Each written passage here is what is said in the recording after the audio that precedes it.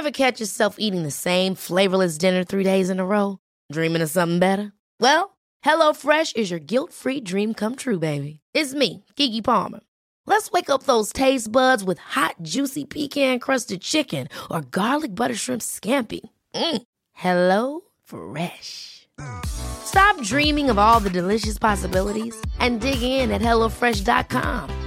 Let's get this dinner party started.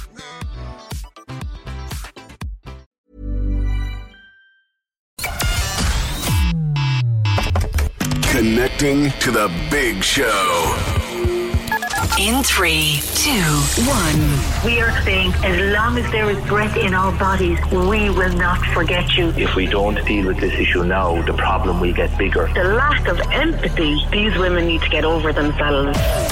We're the one for Cork and ready to talk. Can we just talk? Call 1850 715 996. Text or WhatsApp 083 396 96 96. Email opinion@96fm.ie. The lines are live. Let's kickstart the conversation. This is the Opinion Line with PJ Coogan On Cork's 96FM.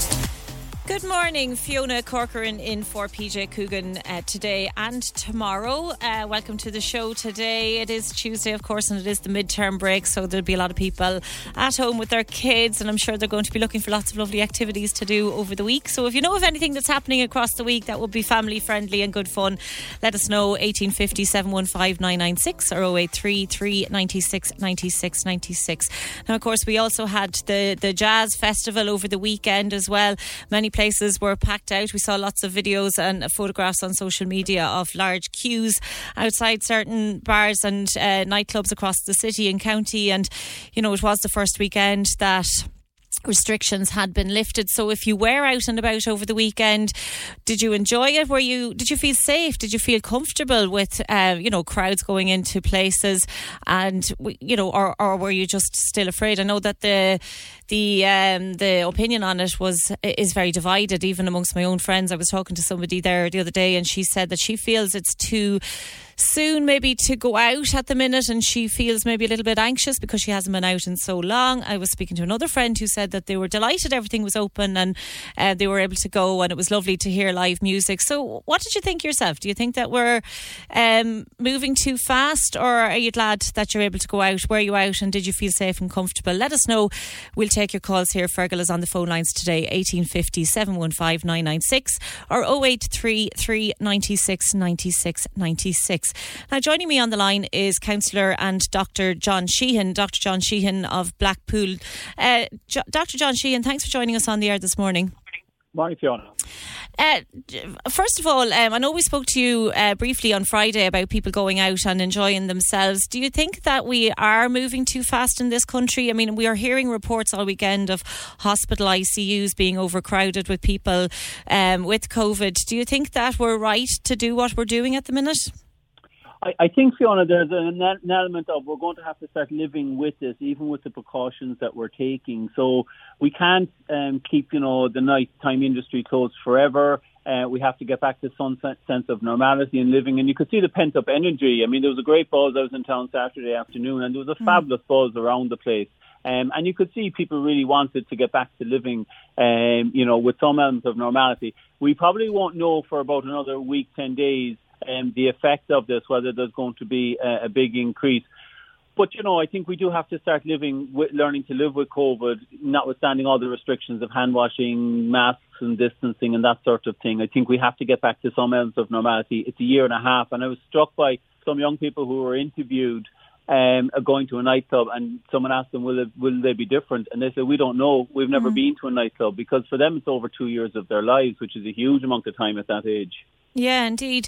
And I suppose, we have been talking quite a lot on this show and just in society as in general about vaccinations. And, I think that everybody thought when they got the vaccinations, they could go back to normal. But I think that the strength of the vaccine is weakening, and we're seeing evidence of that.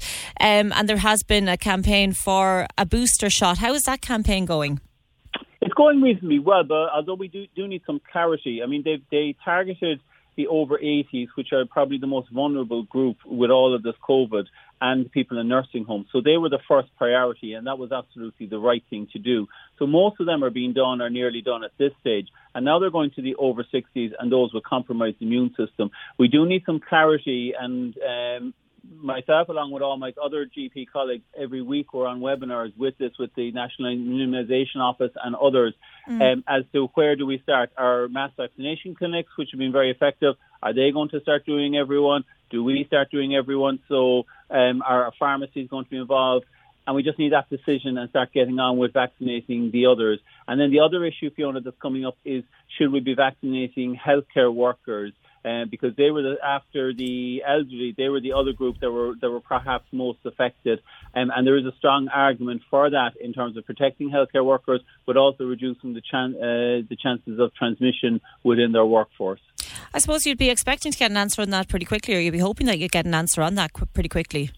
You really would, because on Friday we pretty much finished vaccinating our over 80s, and we're ready to go now and start vaccinating our other groups. So we just need clarity, and we're hoping to get that this week, because we just need to get on with it now, because as you said, the numbers in hospital, there's nearly 500 in hospital, there's nearly 100 in ICU. It's creeping up slowly all the time. And you know, we didn't have, in our own practice, along with other practices, we didn't have a case for a few weeks. But now in the last 2 weeks, each day we're getting a few cases, and I think that's typical everywhere. And all of those people who have got it, they have done everything right. They got vaccinated, they're minding themselves, but it still breaks through. And that's why, you know, the strong argument for the booster and the third dose is there. We mentioned there at the start about midterm, and a lot of parents would be looking to get their children vaccinated. What can they do, or where can they go? Can they bring them to the vaccination centres? They can. I mean, the HSE have been operating walk-in vaccination centres, which have been really, really successful, because a lot of people, for work reasons or didn't get around to it or whatever, needed to get the vaccine. And it was really, really successful to do that. And the advertised City Hall is continuing to do walk-in vaccination centres, and they just put it up on the HSE website, and you can see which days and which times. And that's really, really effective. And I would encourage all parents to get kids vaccinated. But even now, we're still coming across adults or older people who, for whatever reason, maybe nervousness or whatever, didn't get vaccinated, and I would encourage them to get vaccinated as well.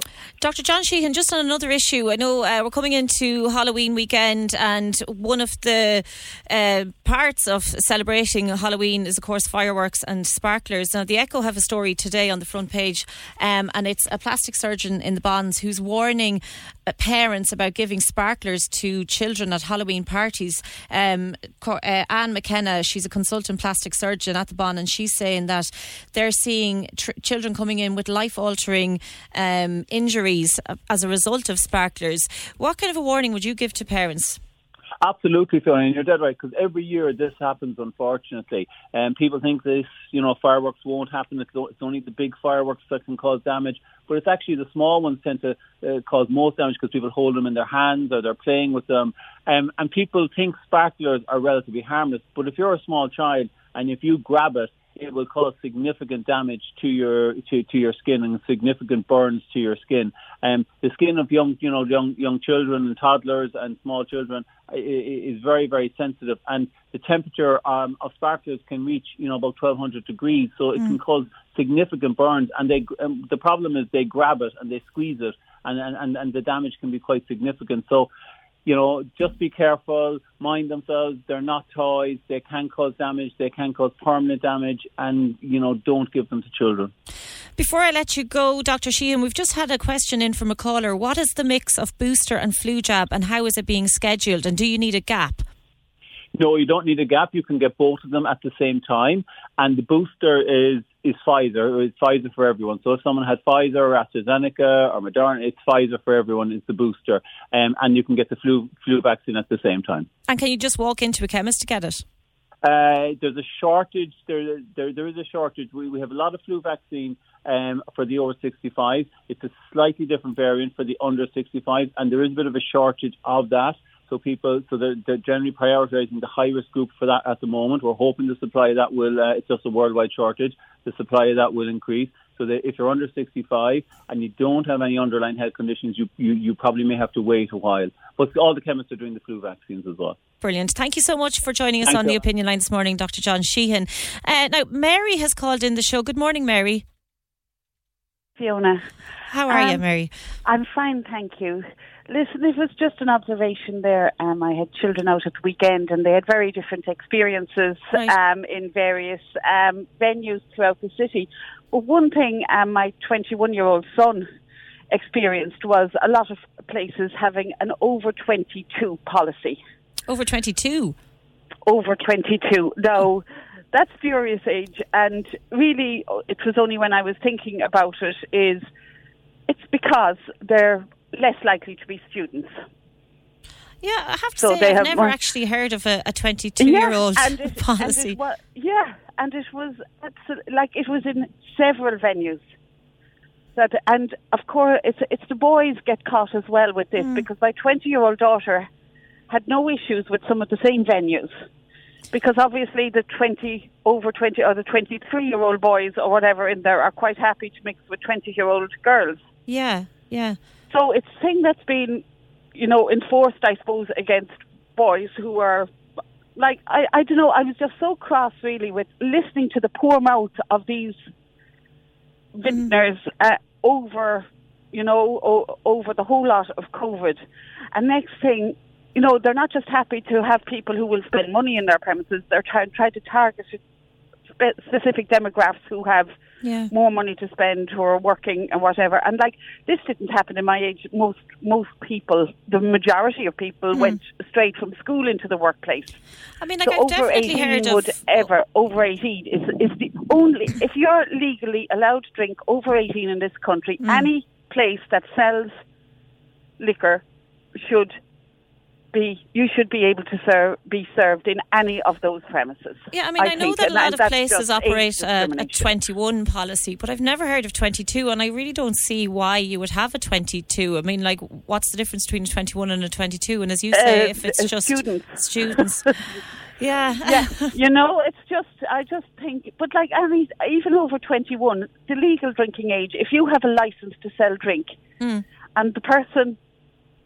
any person over 18 is entitled to buy drink, I just even don't get, there's loads of ways that premises can make places less attractive to younger age groups. You know what I mean? The music they play, the kind of decor, the lighting and everything all feeds into this kind of, into the atmosphere of the pub and makes it less attractive to.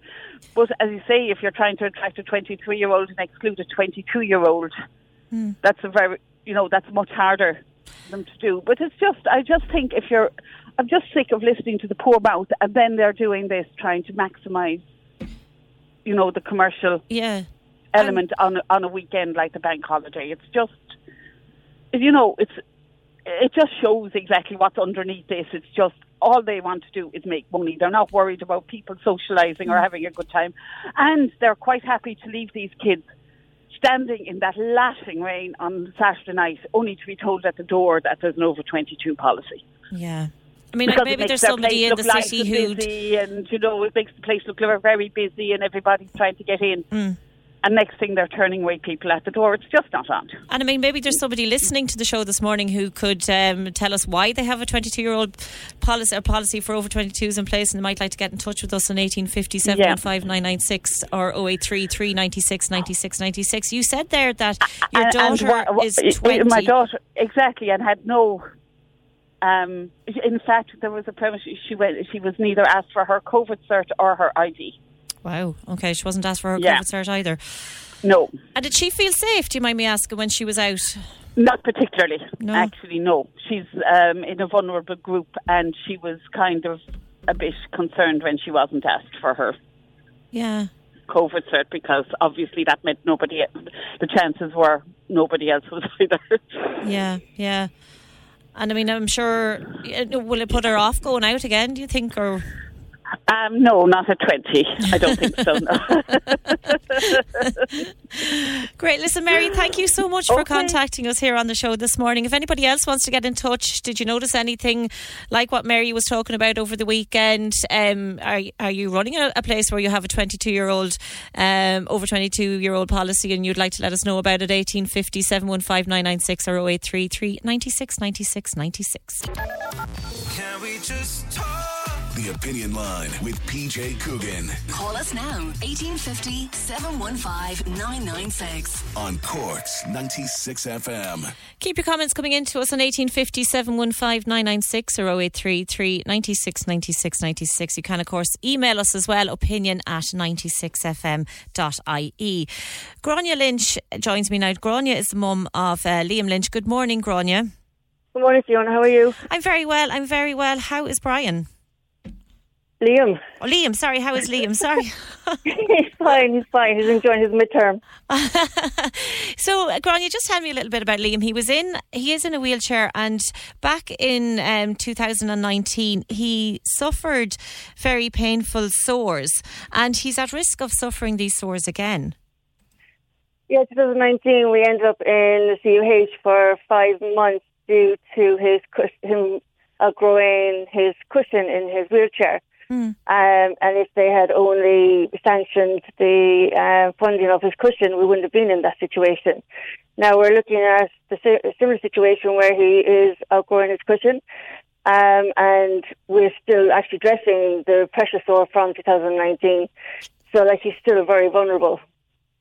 And what have they said to you? Have they made any contact with you about getting this cushion? Nothing? No. We have to go through different various agencies, trying to get the OT, the physio, and then to get the quote from the medical company, and then for them to bring it to RAG to get the funding. It all takes an enormous amount of time. Yeah. And time we don't really have. No, and I mean, Liam is, he was studying for his junior cert the last time, and obviously this would have had a huge impact on his ability to study. And he's obviously himself really worried now that he's going to end up in a similar situation. Yes, and like that, it's his leaving cert year this year. Oh, God, okay. Yeah. So, he is quite concerned, and but we're kind of in waiting. And the sores, the pressure, it's pressure sores. So the pressure sore, yeah. Yeah, and if that gets any worse, or if it gets to a point where it's so severe that he could end up needing skin graft surgery. They had considered that last time, but they didn't think it was viable because Liam has to sit on his. Actually sitting on his bum all the time. It just wouldn't take, so that isn't enough. It won't be an option. Right. Yeah. And just tell me a little bit about Liam. He has scoliosis. He's scoliosis, and that's another issue. He wears a spinal brace for postural and for the scoliosis. And that brace is actually, he's grown out of that as well, and it's actually causing him a lot of discomfort around the shoulder and back area. Again, we're waiting to get fitted and for the quote to be sent in for that as well, to go to RAG for funding. And he was diagnosed with a tumour in his spine as well. He was diagnosed when he was 7 with an inoperable tumour when he was 7, and as a consequence, developed scoliosis as well, so he's been living with that since for the last 11 years. The poor fella, it's just awful, isn't it? And, you as his mum, you must be just worried sick. I am very concerned. I mean, I suppose because we know what can happen if something doesn't happen, and where we can end up, which we don't want to happen again. And this is all so preventable. We don't need to be in this situation. Yeah. I mean, the cushion that he needs, I mean, it's obviously a special kind of a cushion, but you can only get that through the HSE, is it? Yes, yeah. They have to grant the funding. They have to get grant funding, is it? it goes towards what they call RAG, and they make a submission, and then they either fund it or they don't fund it, or they wait till the next round of funding, depending on how many submissions are made at the meeting at any given time. So, there's no guarantee that we will get funding this time around either, because there's so many other agencies submitting for their clients. And every client is as needy as my son. So, I mean, there's only so much money to go around, but and every person needs their aids and appliances. Otherwise, there wouldn't be submission for them. And you flagged the need for this back in August, and we're now at the end of October, and you've still heard nothing back. It's very, very slow. Very slow. We're waiting 5 years for a shower chair for Liam. 5 years? 5 years for a shower chair. We're still waiting for a manual chair. If anything happens to his power chair, like Liam is confined to bed. So, and these are basic pieces of equipment. But it just seems to take an inordinate amount of time to get anything. And as you say, he's 18 now. He's studying for his Leaving Cert. He really doesn't need to be worrying himself about these kind of issues. No, but also, for his own independence. I mean, he needs to be showering himself, not have his parents, assisting him. And also, if he wants to go out for with his buddies, he can't. If they're driving, he can't go in with them because he doesn't have his manual chair, to be able to transfer into the chair and go with them. That kind of thing. It's just very things we take for granted. He can't. Yeah. Oh, God. And I mean, I'm sure, after his Leaving Cert, he's going to want to go to college and do things that anybody his own age would want to do. Yeah. That's the thing. I mean, for Liam to get a car, is about 30,000 for Liam to get a car. He can drive. Most kids are getting cars for about 5,000 or 6,000. It just kind of puts everything out, makes it a lot more expensive just because they have a disability. Yeah. So I suppose you're calling on the HSE now today to do something for Liam and to come out and assess the situation and look at this cushion and grant you the money to get it. Well, what I would love is that they have a database set up that every kid is flagged. That when if something needs, that they know it's in good time, and they can then start the process and hurry and make it move the whole process along faster, rather than wait until an accident or something happens and then end up in hospital when there's no need for that to happen. Yeah. Grania, you might let us know how you get on. Keep in touch with us and let us know, and all the best for yourself and Liam. I will. Thanks, Jonah. Thanks for the call. Thank you. Thanks for contacting us here on the Opinion Line.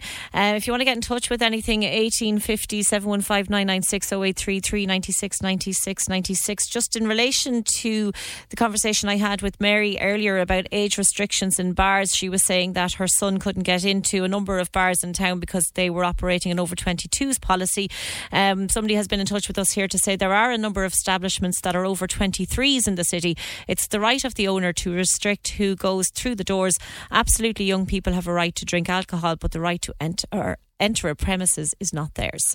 Emily has just contacted the show about antisocial behaviour. She says she was coming home from work on Saturday night and she was ashamed. Disgusting scenes on Blarney Street. Kids around 18, all puking. Women were fighting like wild animals. Some kids looked about 15, all hanging around outdoors. Never so embarrassed to be a Northsider. A total letdown. And that came in from Emily. Thank you, Emily. Did you spot anything like that over the weekend? Were you out and about? Did you feel safe when you were out? Did you feel confident that that your health and safety was being protected? Let us know. 1850 715 996 or 0833 96 96 96. Now, it is midterm and a lot of our kids and children are at home and we're spending a lot more time with them this week. So how do you approach your children or your teenagers if they're acting up? Eileen Keane Haley is from Jumpstart Your Confidence and she joins me this morning. Good morning, Eileen. Patsy. How are you? I'm very well. Thanks for joining us on the Opinion Line this morning, Eileen. Kids and teens, like, they're acting up, and I think, a lot of parents, especially if they're feeling under pressure, they might just like shout, even though they know they're not supposed to. But is there a way of dealing with your children and your teens when they're acting up? Well, I think, I suppose we all have to remember our kids and teens will act up when they're at home. They need to be able to act up somewhere. I always feel if they're behaving themselves outside when they're visiting family and other people's houses, we've done something right. But they do need to be able to let off steam, and that will invariably be at home, and it'll be invariably with the mum. But I think from the mum's point of view, try and take a few deep breaths, walk away. A lot of these reactions aren't worth it, because once we react, we're going to heighten everything anyway. Now, I'm not talking about kids being disrespectful. I'm just talking about kids who might be tired, who might be just bored, who might be just in bad form, teens who might be hormonal, whatever it might be. But if we keep reacting, we're upsetting us, we're upsetting them. So just take a breath and ask yourself, is it worth it? Will I just walk away? And sometimes we do have to walk away. There's days I've gotten into the car and driven away. It is hard. And I think mums, we do kind of beat ourselves up a lot. I think, if we do lose the plot, which is very understandable and will happen, just be big enough to say sorry. Don't leave the kids hanging, wondering why we lost the plot with them, or why we're shouting and roaring, or why, something's gone on and we've reacted unnecessarily. Just go back and say, look, I'm sorry, I didn't mean it. You pushed my buttons. This is about me, maybe, and some mums, as we said, could have their own stuff going on. They might be trying to work from home. They could be hormonal themselves. There's so many different issues that can be going on that I think as mums we just need to be a bit softer on ourselves. And you say that there are 3 questions that you can ask your children. Well, it's just a good habit. Now, again, this is something that's not always going to work because we mightn't always be in the right frame of mind. Yeah. But what can help is if you ask them, sometimes just ask them, do they want advice? Do you want me just to listen to you, or do you want space? Yeah. But what that does in the long term is it can allow our kids to understand what they need emotionally. And it mightn't work for a while, but if you get in the habit of repeating the same process with your kids, it does become something very normalised for them. So, sometimes we jump in with advice the minute they're upset or they start rambling on about something. A lot of the time they don't need advice, they just need to be listened to. They just need to let it out, and sometimes that's enough. And like, if you're in the heat of the moment and everybody is, a little bit tense and angry, is it difficult to just sit down and ask your kids these questions and have them to listen to you? Of course it is. I mean, at times you might just say to them, look, I'm not putting up with this behaviour now. I don't know what's going on with you, but go away and calm down and we'll have a talk about it after. Yeah. Because there is no point in trying to communicate like that when they're actually at the height of it. Just like there's no point in them trying to communicate with us like that when we're at the height of it. Do you know what I mean? It is a two-way street. I mean, but we are the adults in the situation, so it is a good idea just to say, look, I'm going to come back and talk to you about that, but put a reminder on your phone, write it down somewhere, don't forget about it, do come back, and do, when everybody's a little bit calmer, try and open up the conversation to see what's going on. I suppose it can be really hard because for teens the natural reaction is not to speak and not to open up. Yeah. But a lot of the time, just knowing that you get it and that you understand that they're frustrated, or maybe there's friendship issues or there's something happening, just giving them a hug, just letting them know that you're there for them at times can actually be enough. And a lot of the time with younger children in particular, they could be acting up because they want your attention. Of course they will. I mean, kids will want your attention. They'll do anything to get it. And if that means bad behaviour gets your attention better, then bad behaviour you're going to get. And then I suppose a lot of the time the behaviour is just hiding a feeling of something that's going on. And, sometimes for all kids actually and teens, something could be happening in their life that we might consider minor and we're not giving it the time it deserves. But if they're reacting, then it's a big deal for them. So, whether it's a 5-year-old going out to school and her pigtails aren't straight, or a teenager coming home and being really upset because maybe no one's talking to her in school, we don't know what's going on in their head unless we give them a chance. to explain it to us or to just chat calmly. And I think sometimes it really does help sharing your experiences yourself with your kids, that maybe you went through a rough time, or there was times that you couldn't talk to your mum, or there was times that you had issues with your friends. Just normalising it for them, because they just hate feeling different then. They hate feeling excluded. They hate feeling people don't understand. So it's just being a little bit gentler around it. And I do think that sharing your own experiences is huge, whether that's the mum or the dad, is relevant. We've had a question in from a caller. She wants to know what your advice on this. She says there's a lot of advice given to parents about how to speak to kids. Parents can only do their best. I think there's scope for schools to address children about the problems of raising a household nowadays. In fact, in the past, if you go on YouTube, you will see educational videos like this were shown to kids. What do you think about that? Do you think that schools need to do more? Look, I think, to be fair to schools, and I wish we were in a different situation, that our ridiculous, archaic system had been changed 20 years ago. But alas, it hasn't, and it doesn't look like it will be for another while. Our system, our curriculum is so full, a lot of it unnecessary, but it is so full. They don't even have time to deal with mental health properly. I mean, we are failing them drastically. That caller, absolutely, it is a two-way street. But I think if we shout and roar at our kids, they're going to shout and roar at us. Yeah. I'm not saying it's easy. I know it's not. I have 4 kids. I've been there a million times over. But if you take a breath and walk away, you'd be surprised at just what that does. If you decide, I'm not going to open my mouth until they stop talking, and give them a chance to just finish what they started out with, you'll be massively surprised at the difference that'll make. And, just, again, not reacting to the unnecessary stuff. I'm not saying we accept disrespect from our kids. Of course we don't. But there's a difference between disrespect and just an emotional child. And I think our kids are growing up in a very difficult time. I work with 8 to 18s. There's a massive increase in nastiness, in friendship issues, in lack of confidence because of social media, and God love them comparing themselves daily. Like, there's so many things going on in these kids' lives when they walk out the door in the morning to schools. We have no idea what they're experiencing, and if they don't have that safe place at home to let it off, then where do they go? They do need us, and it is hard. I think it is the hardest job on earth, because they will take us to every height of emotion. But they're our kids, and I feel we're only as happy as, our most unhappy child. So if there's something going on with our kids, that affects our lives 100%. And Eileen, I mean, I know that tensions can rise, particularly when people are tired or when they're under pressure or under stress. And we've been speaking a lot about perimenopause in particular, and a lot of mothers may be going through the perimenopause and are trying to deal with their children as well. Have you got any advice for parents who are? Oh, look, in that this is stage? Horrendous. I mean, I went through this and I actually didn't even know there was such a thing as perimenopause. I still had my period, so I was going, why am I so demented? I didn't even enter my head that it was something to do with my hormones. And I was overreacting. I was doing everything now I'm just saying don't do. I was shouting and roaring. There was words coming out of my mouth and I was kind of going, who is that person? It wasn't me. And that is so upsetting. I mean, I would say to every mum out there who is feeling that they're just not themselves, trust in yourself, because nobody else knows what you're feeling and nobody else knows exactly what's right for you. Go and get help. Talk to your friends. We need to be a lot more open and an awful lot more honest about how we are feeling. I think, I work with that age group, so I speak to a lot of mums. And I do think there's this big thing about, we can't be talking about menopause. It means we're over the hill, we're getting old. Yeah. I mean, cop on. This is part of being a woman, and we're all going to go through it, and it's different for everybody. But if you feel that you are different for you feel you're not yourself, you're overreacting, you've got to get help. And there's loads of help out there. For me, I know it was exercise really helped me. I definitely always took my Evening Primrose, my B complex, and there's one called Meno Mini, which personally for me was fantastic.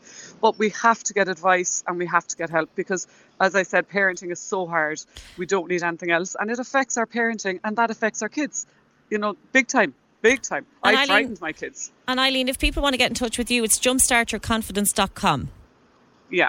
Absolutely, and there's an email and a mobile and a landline on that, so they can contact me either way. Brilliant. And I'm happy to give anyone any bit of advice if they want to just drop me an email. Great stuff. Eileen, thanks so much for joining us on The Opinion Line this morning.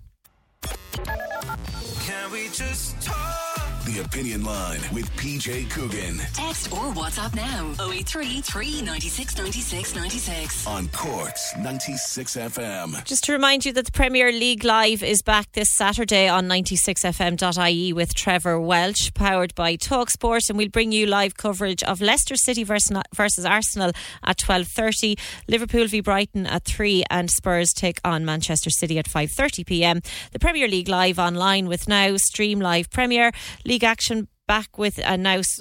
Excuse me, I can't read what's in front of me here this morning. The Premier League Live online with Now. Stream live Premier League action with a Now Sports or Sports Extra membership. Your sport on your terms. Stream only the games that matter to you most with now.ie. Listen Saturdays on the Cork's 96FM app or go to 96fm.ie. Now, I got it out eventually. Now, Sharon Morrissey is a conflict resolution specialist based in North Cork, and she was on the show with PJ a couple of weeks ago, and she mentioned something that we wanted to bring her back on to look at a little bit more, and that's about people going back into the office after being at home for nearly 2 years, for 19 months, and how they're going to deal with conflict in the workplace. Good morning, Sharon. Good morning, Fiona. How are you? I'm very well. Now, Sharon, a lot of people have been dealing with conflict in the workplace over online and over Zoom calls and team calls, and it's very different when you have to deal with it in person, isn't it? Yes, it is very different. I suppose over the last year and a half now, it's not to say that we didn't have conflict, because we certainly did when people were online as well. But there's a difference between the online and real life, as I call it, conflict. I suppose when we're in real life, the face-to-face interactions happen much more often. And so when somebody is in conflict, it has a much more ingraining impact on us, because we're there in it with the people that we're in conflict with all of the time. So it can have a pretty significant impact on mental, physical, emotional well-being and health. Like, a lot of people don't naturally like conflict, and like when we talk about conflict, we're not talking about big blazing rows here. We're just talking about differences of opinions that need to be sorted out. But why do people find it so difficult? Well, I suppose we all have different kind of ways of dealing with conflict. And so, some people are accommodating, some people are collaborative, some people avoid it, some people compete, love conflict, and some people compromise in conflict.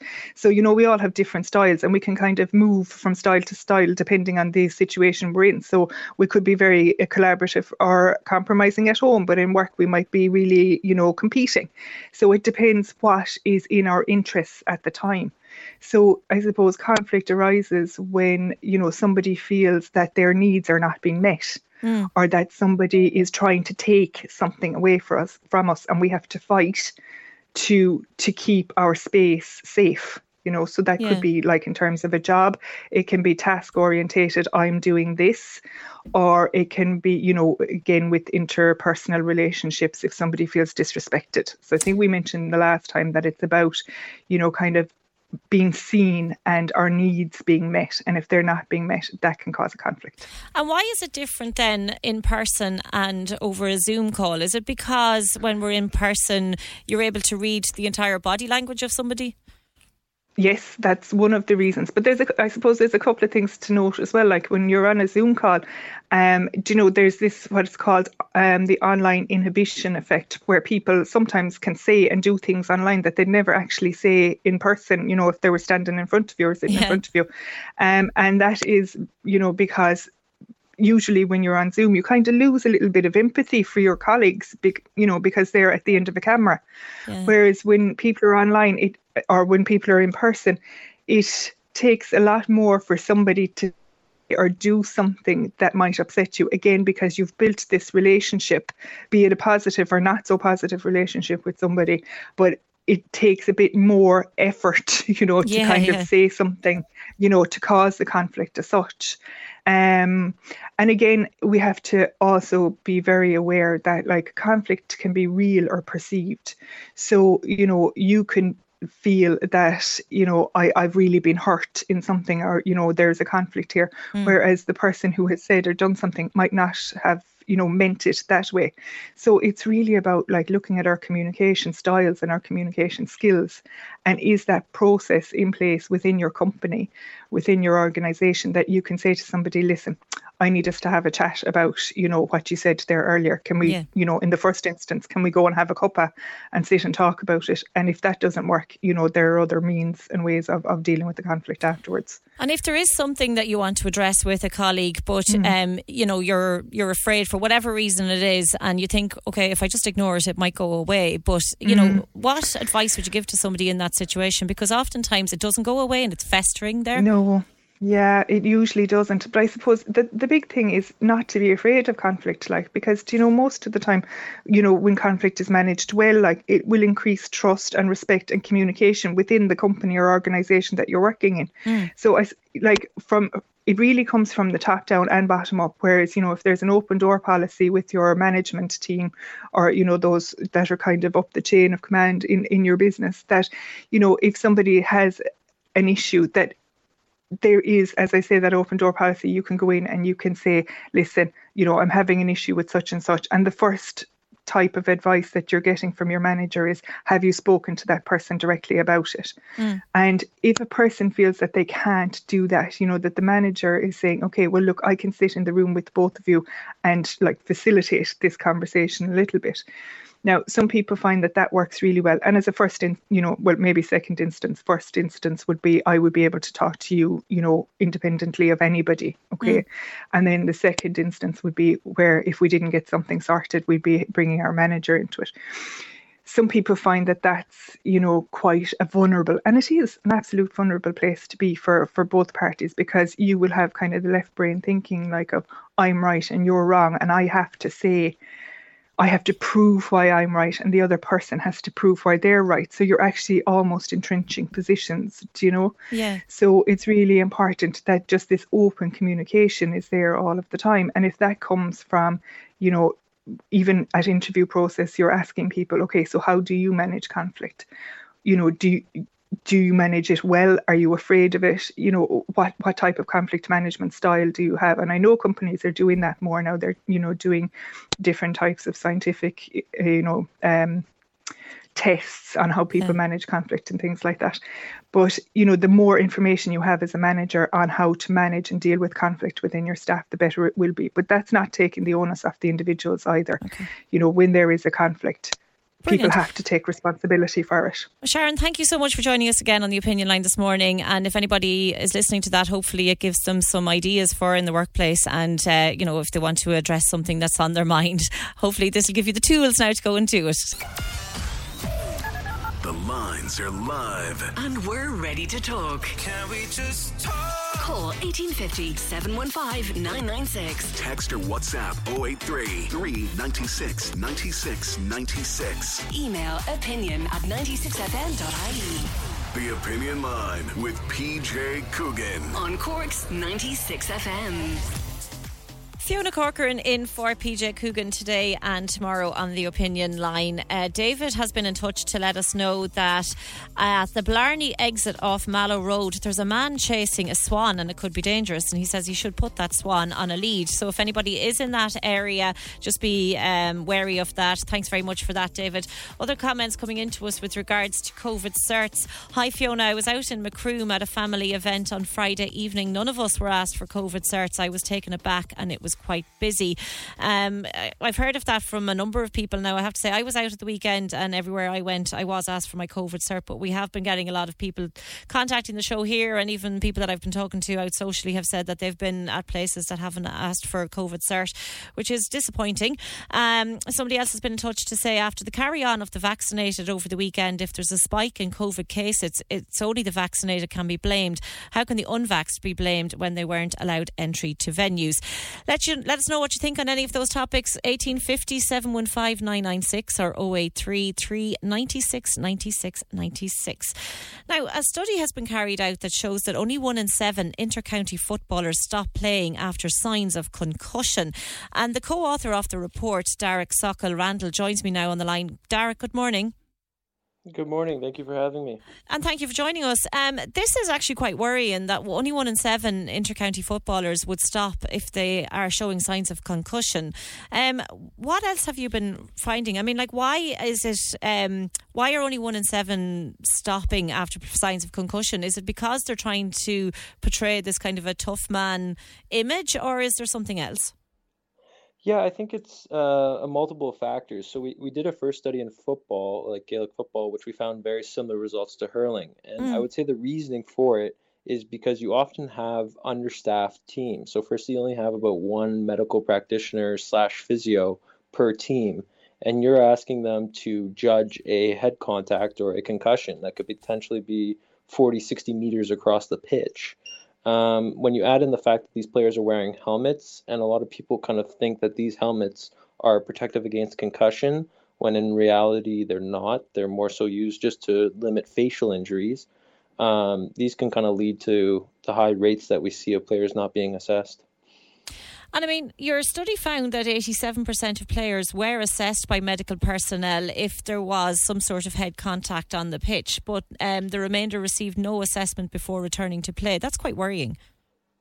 Yeah, and I think that number of 80, the over 80% number is actually a little bit misleading, because a lot of those assessments, I think we found that over 80% of those assessments were less than a minute in duration.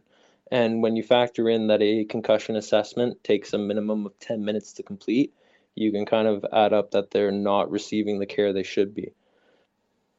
And is it the same across all sports, or are there differences between, say, rugby, Gaelic football, soccer? I would say from our perspective, the GAA itself, it's been the same across the board. The numbers have been very comparable in our two studies that we performed over the 2 seasons. But when you look at sports like rugby, as well as the North American sports, they actually have a much greater rate of concussion assessment, as well as a better fidelity, I should say, to the concussion protocols. And that's because they actually have dedicated video footage. So they have a special team that actually analyzes the game separate to both teams and looks for head contacts and identifies players that should come off the field. So that would be a method that I think the GAA should potentially maybe employ in the future if funds were available to help players get assessed appropriately. Would it be down to amateur status of the games? A lot of players might see it as an honour rather than a job, but they want to continue on themselves. Yeah, I think that's a huge issue in and of itself. You have these players who aren't getting massive salaries, who have finally made it to the highest level of the sport they've dreamed of since a child of being in, and then you potentially are asking them to come off the field for a head contact that they necessarily feel fine, and that's a big issue. Is the kind of concussions can kind of manifest 1 to 2 days later with the symptoms. So in the immediate time right after a head contact, you may feel absolutely great. You may feel that there's nothing wrong with you, and if you have a doctor telling you that you need to get off the field, you're probably not likely to listen, especially when you only have maybe 1 to 2 games a week in a shortened season with all the COVID regulations. And if you're saying to yourself, well, I actually feel fine, and you're telling the medics that you feel fine, and there would be, I suppose, that mindset to say, all right, well, I'm grand, I'll just carry on. But when they do that, if there has been some sort of head contact and they feel fine, but then 2 days later concussion sets in, I mean, what kind of danger are they putting themselves in by not heeding the medical advice? Oh, I would say a massive amount of danger. Firstly, it's been well studied that any kind of pre-traumatized brain, or a brain that's suffered a contact and receives a subsequent another contact following that contact, the magnitude of, I guess, destruction, or the magnitude of effect on the player is magnitudes greater. So it's a lot higher, the effect, than if it were just a simple head contact. So you're talking about, potentially long-term health risks such as early onset dementia. A lot of research has now been focused on what's called CTE, or chronic traumatic encephalopathy. So you'll see that a lot in American football. And I wouldn't be surprised if we start seeing that in the future with regards to more European sports, such as football / soccer, or Gaelic hurling and football. And part of your study as well, Derek, was that people who suffer multiple concussions in a short period of time can result in second impact syndrome, which is potentially fatal. I mean, is there enough being done about that? Is there enough awareness of that?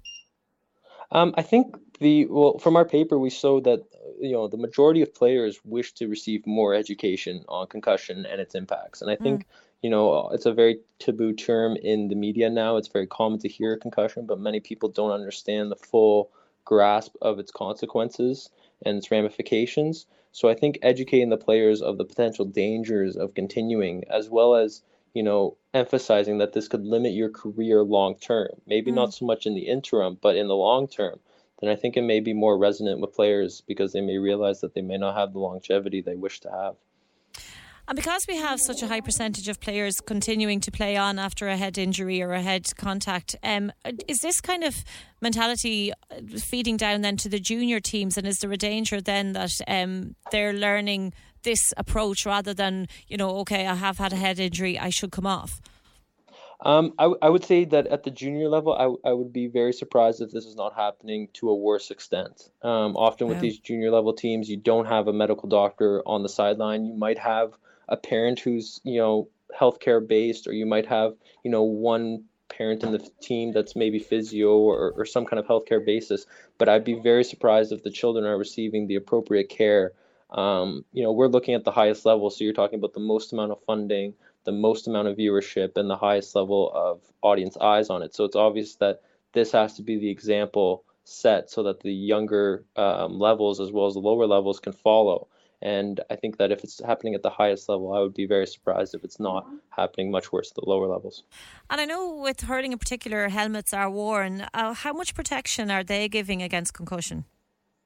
So that's a big misconception, is that the hurling helmet, although it provides a barrier and it may help with regards to limiting some of the minor contacts to the head, it was really brought in to limit facial injuries. So that means like broken noses, poked out eyes, lost teeth, those sort of injuries. It's actually not designed to prevent concussion. So when you compare it to, I guess the most similar would be a North American hockey helmet or an ice hockey helmet. That has millions of dollars worth of research behind it. It also has a cutaway flap in the top of the helmet. It's much more heavy duty. The plastic used is a lot more rigid and firm. It also has a memory foam interior as opposed to the simple styrofoam interior. And I would say the most important aspect is it's standardized. So a lot of hurling helmets, all the players have modifications to their hurling helmets, such as like adjusting the chin strap, lowering the cage for better visibility. They even cut out sometimes a little bit of the cage bars so they can see a little bit better. So when you start making all these modifications, it becomes really hard to know how much protection these players are actually being afforded by these helmets. And I think medical staff. So do you think that here they need to relook at the helmets and design them more on that on the ones that they wear for ice hockey? Yeah, well, I mean, that's going to be our next study now, is what we're looking at now, is going through the footage again and seeing what helmets the players were wearing, and seeing which helmets kind of led to the most concussion signs or lack of concussion signs, and hopefully lead to some sort of standardization. I think that's the most important thing, is that the helmet needs to be standardized so that you don't have one player with one modification versus another, and you don't know who's getting the better protection / if they're even getting any protection with regards to head contacts. So do you think then that it wouldn't be a case of just designing a whole new helmet rather than modifying the one that they have at the minute? I think the modification is a viable route. I would say to redesign a new helmet would take a lot of money, and I don't know if that money is in the GAA to necessarily devote all that to. But I do think the helmet provides a foundation to build off of it. But I do think there needs to be stronger modifications. For instance, the memory foam interior, potentially a cutaway flap in the front of the helmet to prevent crown to crown hits. So I think those would be the two aspects that need to really be focused on, and making sure that it is standardized. Derek, if anybody wants to have a read of your study, where can they find it? You can just go online and look up hurling concussion, and it'll be one of the first Google searches right there. But it is available from the Irish Journal of Medical Science, is the official publisher. I suppose it's something very interesting for club owners and for parents alike. Of course, yeah, and I hope that all the children, all the players out there are getting the care they deserve. That was the main purpose of this study, was just to make sure we are assessing them the way we should be. Right. Okay. Derek Suckle Randall, thank you very much for joining us on the opinion line this morning. What do you think? Would you be glad if they just redesigned the whole helmets? Do you think that it's unfair on players to be expected to stay on the pitch afterwards if they've had a head injury? Are you a player? Have you suffered concussion and have stayed on? Let us know. 1850 715 996 0833 96 96 96. Caller has been in touch to say, why are people able to get around the law regarding dining, etc., by booking in overnight to any hotel in Ireland? Portugal only allow proof of vaccination or results of PCR tests, etc. Guests only. I have given up on holidaying in Ireland for the above reasons. Hotels are losing out by being too clever. Then again, maybe they are full anyway. It's disappointing. Thank you for that, and keep your comments coming into us on 1850 715 996. Now, we've been hearing quite a lot, particularly during the pandemic, about inequalities in the healthcare system and about how women are not being represented properly. And joining me now to discuss male bias in healthcare is Dr. Sarah Fitzgibbon. Good morning. Good morning, Fiona. Dr. Sarah Fitzgibbon, I was reading some of the articles that you had mentioned, and it's what kind of struck me was about the research that's done on a lot of medical issues, and a lot of the research is done on men, which is really quite surprising. Yes, so I suppose traditionally over the last 100 years or so, since there has been research, we'll say, into things like drugs or medication, the majority of the time, in fact 99% of the time, that research has been carried out on young men usually. And because of that, every type of medication, whether it's a medication that might be used for women or for men, has all been tested on young men. So these would be the drug trials where people choose to take a medication for a period of time and find out if it's effective or if it has side effects or if there's any reason why the medication should be given at a particular dose. And what happens is that the men in the trial go through all of this, and at the end of it, the drug company decides, yes, this is a good medication, or no, this medication has these side effects and we shouldn't use it. But so that would mean that even for things like the contraceptive pill, that would have been tested originally in young men and not in women. That actually seems so crazy. And apart from inequalities, there's actually a danger to that, isn't there? Because, I mean, men and women are made up differently. Absolutely. So I suppose there's two sides to it. First of all, you could find that a medication doesn't work for women when you do give it to women once the trial is completed and the medication has been marketed. It might mean that it works really well in a male body, but it doesn't work particularly well in a female body, or that the dose might need to be different for a man versus a woman. When you think about it, a lot of the time the female body will be potentially smaller than a male body. And we're used to changing medication doses, we'll say maybe for children, but we don't think about changing doses between the sexes, between the genders. So that's one aspect of it. The other thing is that sometimes the medication might have been tested in men and found to be not useful or to be not effective. But if it had been tested in women, it might have been found to actually be useful for a specific condition in women. And an example of that is actually with the medication Viagra, which people would be familiar with, which was originally tested in relation to heart disease and blood pressure, but was found to have another side effect, which is what it is currently used for and marketed for men. But it turns out that medication, Viagra medication, might actually have been useful for women who were suffering from painful periods. Right. But that was never fully explored in the research because, again, it wasn't being trialled in women, and it has just come out afterwards from other researchers. But they find it very difficult then to get the funding for extra research or new research into a medication like Viagra. And to see how effective it might be for other indications for women. Sarah, you're the founder of Women in Medicine in Ireland Network, and the whole idea behind Women is to support, promote and encourage female doctors and medical students in Ireland. So is there a change now in the way a lot of these medicines are being tested, or do we still have a long way to go? Well, there is still a long way to go, but yes, I'm the founder of the Women in Medicine in Ireland network, and we do know that in recent years there are many, many more women working in medicine and researching in medicine, and that's likely to make an impact on the type of research that's done and the type of forward thinking that might be brought in around issues to do with women. And the more recently, there has in fact been a trial that has been carried out amongst pregnant women, which would be a group of women which would be very rare for them to be involved in any kind of clinical trial because people were so nervous about giving medication, obviously, understandably, for women who are pregnant. But Professor Fionnuala Ní Aonla is a hematologist, a woman who works in Dublin in relation to blood clots, and she is part of an international trial which is specifically doing a trial for women who are pregnant and trying to prevent things like blood clots in the legs or the lungs, which can be extremely serious.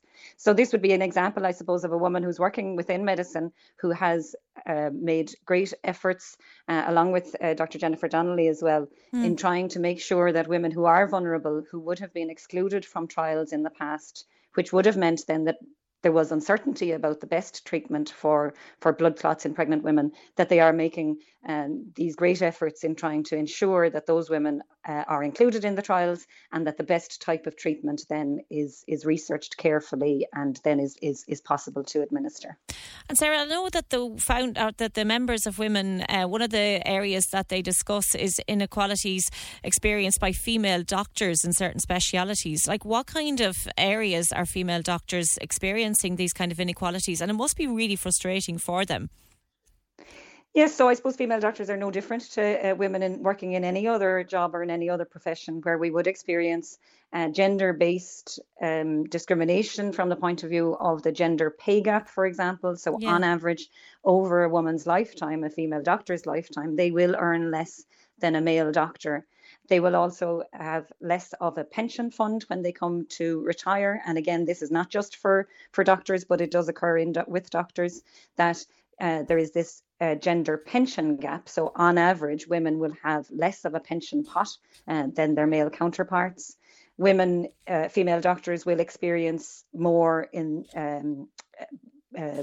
bullying, more gender-based discrimination, both from colleagues and from patients within the hospital. So research done on that a few years ago highlighted that while there can be negative experiences for both male and female doctors in a hospital setting, that it is more common for female doctors to experience things like bullying or abuse. So we still have quite a long way to go here in Ireland. Is it the same everywhere, especially across Europe? Is it the same, or are we just kind of lagging behind here in Ireland? No, I mean, it is the same again across the world, and obviously there are much more significant gender-based issues in some countries than in others. And certainly in the UK and the US, female doctors would express very, very similar experiences. Some of the countries in Europe would be overall better in terms of their gender equality. Issues around childcare, issues around maternity benefit, maternity leave, but certainly there is no country where there is the exact type of gender equity that would mean that everybody is receiving the same chances in life.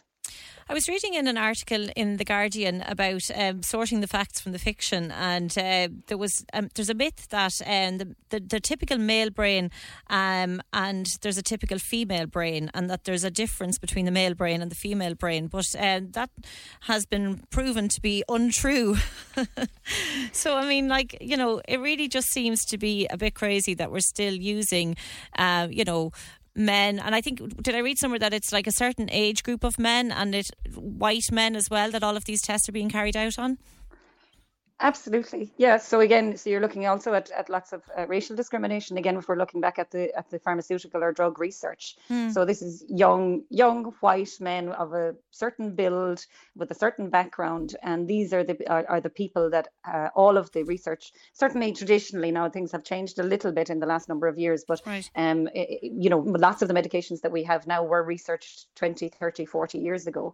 So again, excluding issues like race, which we know have a significant impact on certain types of, again, medication doses, medication side effects, and that those what we call is having blind data. So looking at data or numbers or figures and thinking that this means that it covers everybody, that it includes everybody, that it's true for everybody. Whereas in fact, if we don't disaggregate or divide up the data according to a person's gender or their race or potentially lots of other things about specific individuals, then we're not treating everybody equally. We're not giving everybody the same chance to be sure that the medication is the right one for them.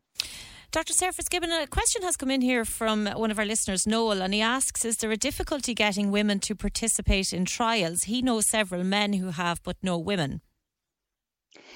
So again, usually what happens is that the trial company is not asking women to participate, or in fact may indeed be excluding them. So very often it comes down to what they would say is if a woman is of childbearing years, so if there's a potential that the woman could become pregnant, most trial or research companies do not want to include women in their trial because of potential difficulties around women who might become pregnant during the trial.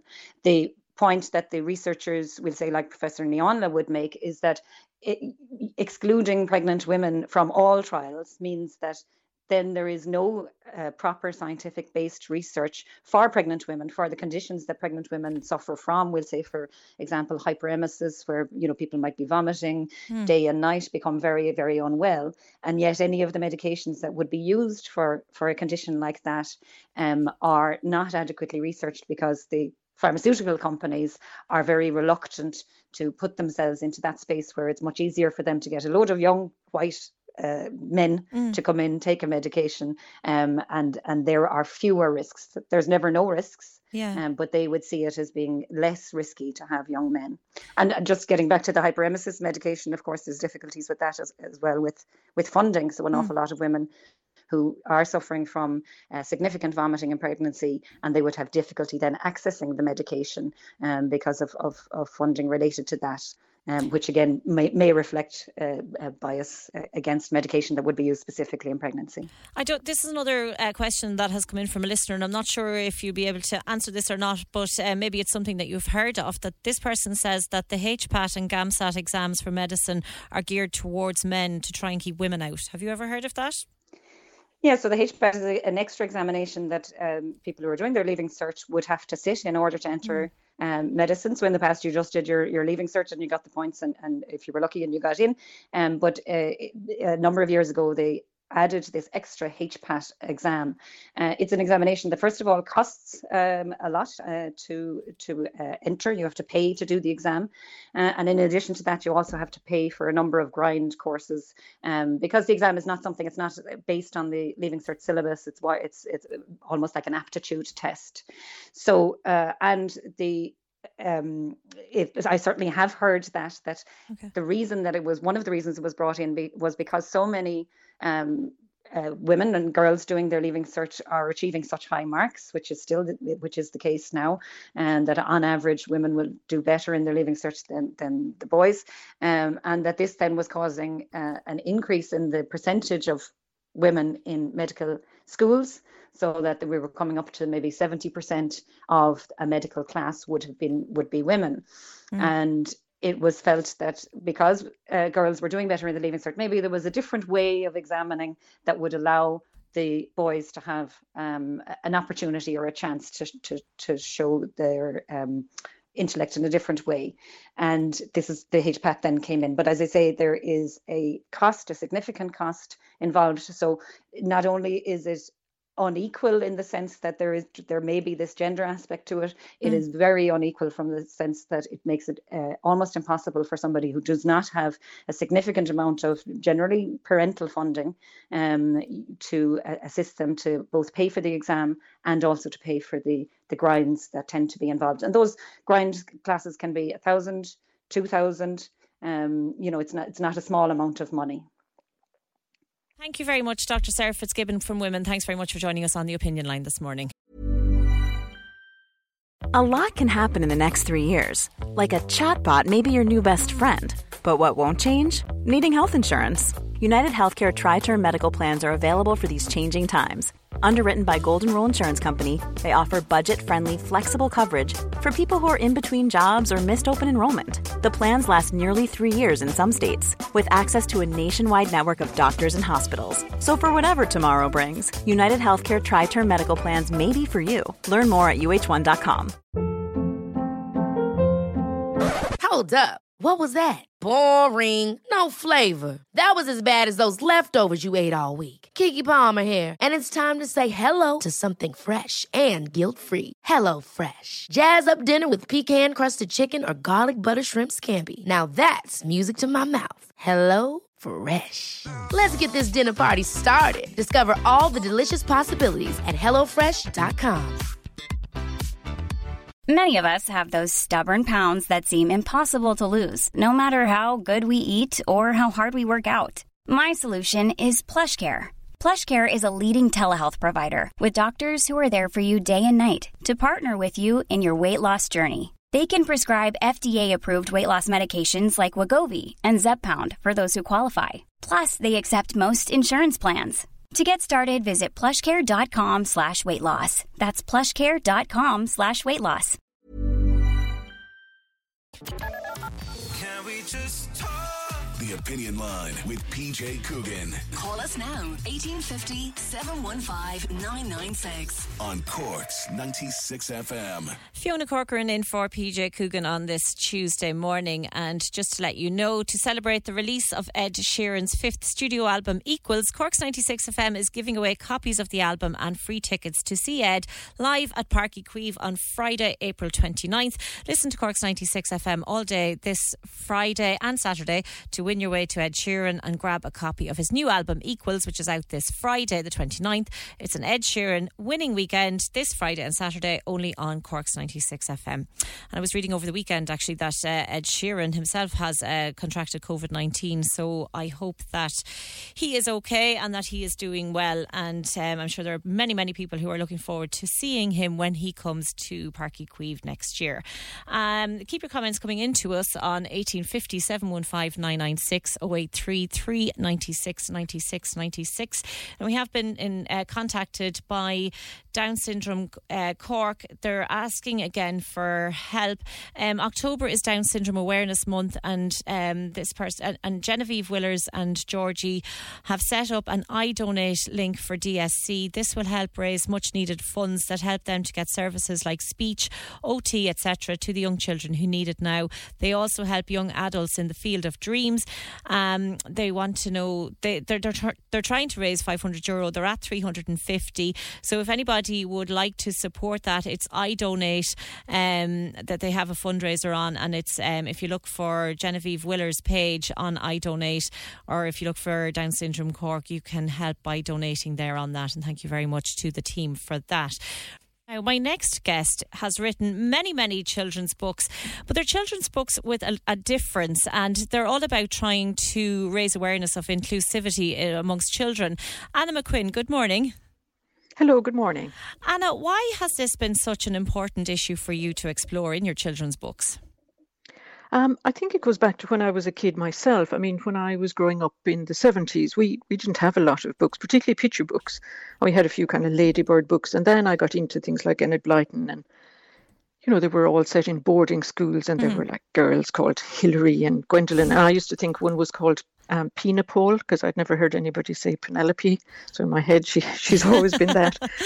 But you know, it was like reading Harry Potter, really. It was so kind of alien. And then, you know, I got into more of the adventure stories, the like Famous Five and all those. But the world wasn't any more kind of real to me. You know, it was all set in English villages, and they were eating watercress sandwiches. I don't know what watercress was. And so in my head, I think, you know, I was always reading. I was always like, you know, not me. I was always somebody else, and particularly in the adventure stories, it was all boys.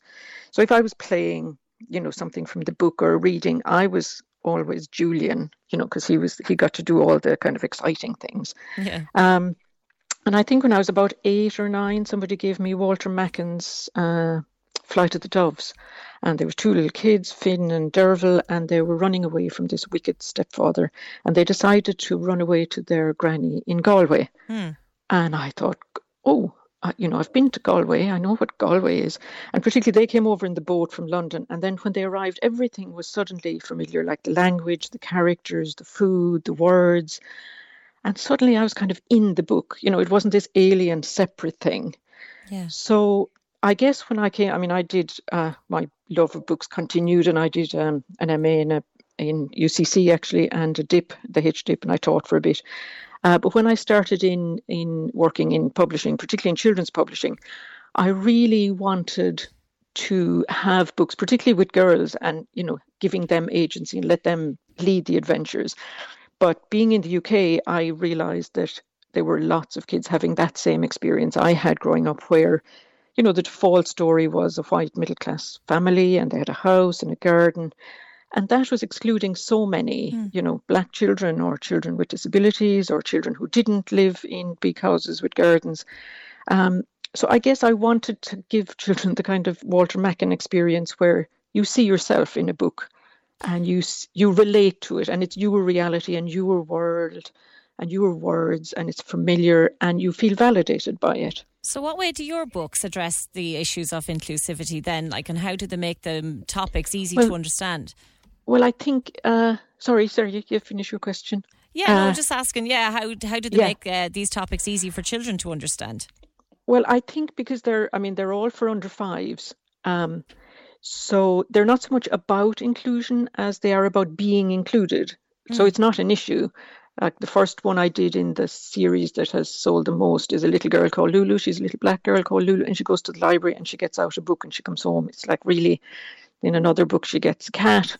But most of the books about children getting a pet, it's usually a little boy and it's usually a white boy. And then, he brings him home and then they have a nice house, and he might, particularly with cats, the advice is you put them in the utility for the first week. But, if you don't have a utility room, it's kind of, so a lot of the books they're kind of about being included rather than about inclusion.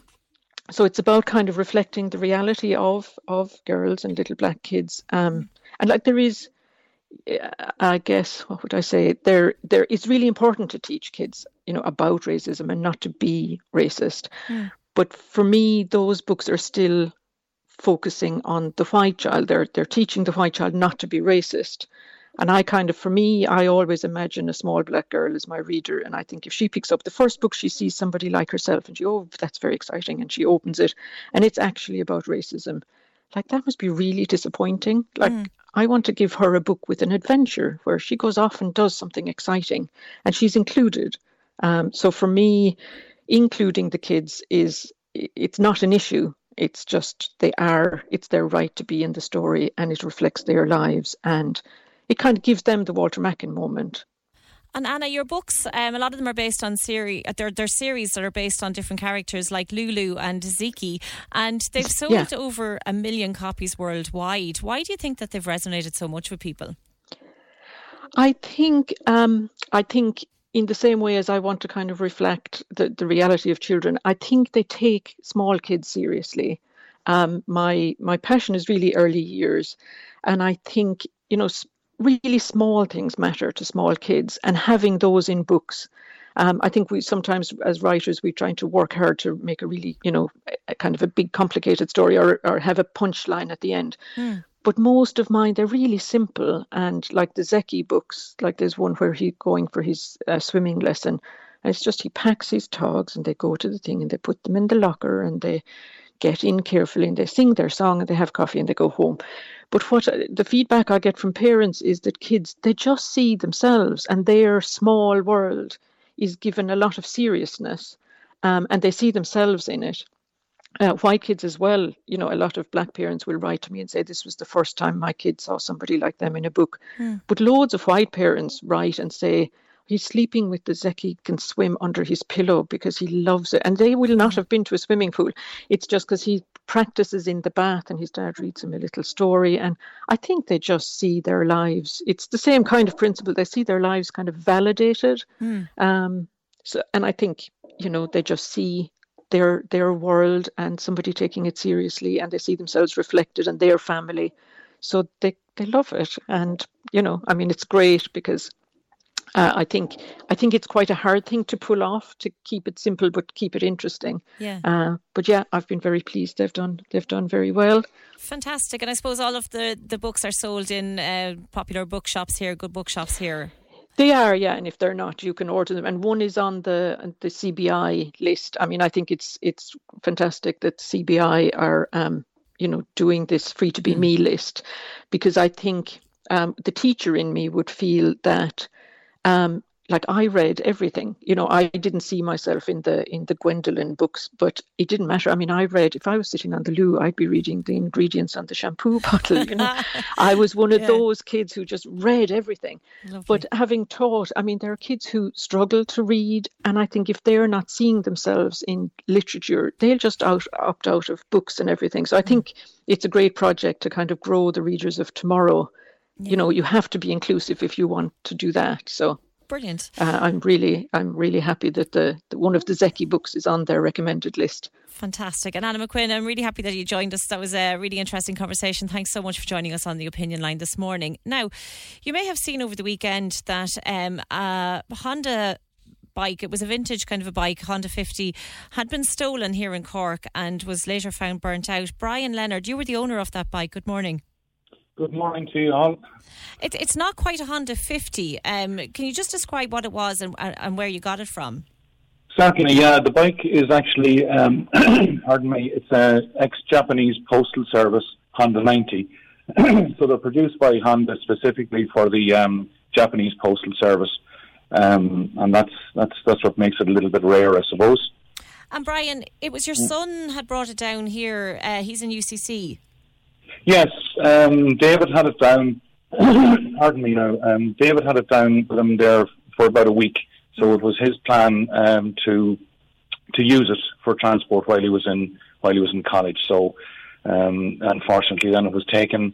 It was taken on Sunday evening, and David actually noticed it. Heard the bike. He was studying in his room. He heard the bike and looked out and saw two young lads making away on it. So it was a bit surreal and a bit of a shock for David, but he did the right thing and reported the Gardaí straight away, and got the ball rolling on that. And you travelled down. You're from Meath, and you travelled down to Cork yourself over the weekend to help look for it, and it was eventually found burnt out in Knocknaheeny. It was, yeah. I posted it on Facebook, and pardon me now. In fairness, the local Cork media were really good. The Echo and Cork Bio put the story out as well, and I got a huge response from some great people in Cork, and from my family down there as well. So we eventually got some sightings of it around Knocknaheeny and whatever, and we went up there, my son, myself, and my cousins, and we searched the fields, etc., and eventually found the machine tucked away in undergrowth at the back of the meadows there in Knocknaheeny. And Brian, the insurance company would class it as a write-off, but you want to put it back out on the road because it has got sentimental value for yourself. Oh, absolutely, yeah. I'm a motorcycle enthusiast. I'm a very active member of the Vintage Japanese Motorcycle Club in Leinster, and those guys have been hugely supportive to me as well in the search and the background to getting this bike recovered. So the bike, no matter if it was only a wheel that I recovered from the bike, it would certainly be restored back to its original condition, and that's my aim, to put it back and to give it to David for his transport. And is there much of it left, so to repair, like to restore? There is a fairly decent base. The difficulty will be in sourcing the particular parts for the machine, because it is only imported into this country, as far as I'm aware, by one company, which are Retro Bikes in Dublin, and they have to source it from Japan at auctions when the postal services are disposing of their vehicles. So that company has actually reached out and been in contact with me and said that they're willing to try and get the parts for me, or be able to source them for me. So that's good news to start with, that they're willing to try and do that for me. So. And if our listeners are hearing this conversation this morning, is there anything that they can do to help with the repair of the bike? Well, certainly, your listeners have done a huge amount already with their sightings of the machine and their offers of support and help to date. The people of Cork have been fantastic, to be honest with you. But I have, in response to some prompting from my Vintage Japanese Motorcycle Club, lots of people there wanted to, do the same to try and contribute to the repair. So I've set up a GoFundMe page this morning. And that can be found on my Facebook profile, or indeed through the Vintage Japanese Motorcycle Club Leinster on Facebook as well. So if people want to, I'm overwhelmed with that people would want to. But if they do want to, like any donation is really very much appreciated. As I said, I want to restore this and not let crime win. Yeah, and it just goes to show the divide, doesn't it? Like that there's so many good people out there who are willing to support, and then of course you've got these mindless thugs who just go around stealing things like that and burning it for pleasure. I mean, it's heartbreaking to hear that. It's just awful. It certainly is. You can't there are people who do this. These are only young lads, and they do this because they don't have a sense of belonging. They don't have any they don't see hope. They don't have any opportunity, so they resort to this, and that's the spiral of stuff that we need to break. I retired this year. I was an inspector with the Dublin Airport Police, so I'm familiar with why people behave in this manner, and what prompts it. So, as a society, we have a duty to try and create those opportunities, give them a sense of hope and a sense of belonging to something that's good, in order to have any chance of breaking this cycle. Okay, Brian, listen, thanks so much and best of luck with the repair of the bike. And if anybody does have any information that can help with the Gardaí investigation into this, they can contact their local Garda station. And Brian, of course, has that GoFundMe page set up there as well, if anybody wants to help out with the repair of the bike. The lines are live. And we're ready to talk. Can we just talk? Call 1850 715 996. Text or WhatsApp 083 396 96 96. Email opinion@96fm.ie. The Opinion Line with PJ Coogan. On Cork's 96 FM. Welcome back to the final hour of the Opinion Line on this Tuesday morning. Fiona Corcoran sitting in for PJ Coogan today and tomorrow. Now, in Ballincollig, there's been an issue with speeding, particularly in certain areas, and local councillors are saying that they've been inundated with people who are coming to them looking for speeding to be addressed in their area. And one of those councillors is Derry Canty. Good morning, Derry. Good morning, Fiona. How are you? I'm very well. Derry, this is something that's going to be raised at the at the City Council meeting, but what are people in Ballincollig saying about this? Like, over the last number of years, we have seen, even with the pandemic, things were so quiet that there was only cars coming and going and everything. But over the years, just to go reflect back, over the years there was an awful lot of speeding being reported in through all our estates. But since the pandemic, you see cars on the road. Now kids are going back to school, they're cycling, and the weather is good, so they're walking and everything like that. But it's the speeding through our estates. Numerous estates have been in contact with me and with other councillors, and I agree that something will have to be done, whether to speed ramps, signage. But as far as I'm concerned, and I can see it day by day, even I'm living in Muskerry Estate, with the school hours and everything like that, no one seems to worry about speeding. They're all on a mission. They're on a mission, to collect the kids and get back home and everything. I suppose, things were so quiet that they could fly through the estates, but nowadays they'll have to slow down. One of those estates that you mentioned is on Cashlawn, which people are using as a shortcut to avoid the junction of Castle Road and Barry's Road. That is correct. They come in from the western side of the town now. We can't call it the village anymore, although we'd still call it the village. The point is that they come in up the ramp, up off the bypass, down the back road, in through the estate, as you say, avoiding that corner. But they're also using Muskerry Estate as well, due to the fact that if they go up Flynn's Road, which they're using this on Cashlawn Estate as a shortcut as well, to cut away from the corner, their point is, they're caught by traffic on the main road, east and west. There's no traffic lights at that junction when they come onto the main road. So they're also using Muskerry Estate. They're using in the Scarra View. Every estate is being looked at the moment from residents, and we're getting nothing but requests for neither speed ramps, slow signs. Even the school has been in contact with me here, Scolvera, in relation now, and that school is within an estate. It's within Muskerry Estate. And they're looking for more signs to be put down to please ask the parents and traffic that's coming in, to slow down. I'd imagine that a couple of signs being put up wouldn't cost that much money.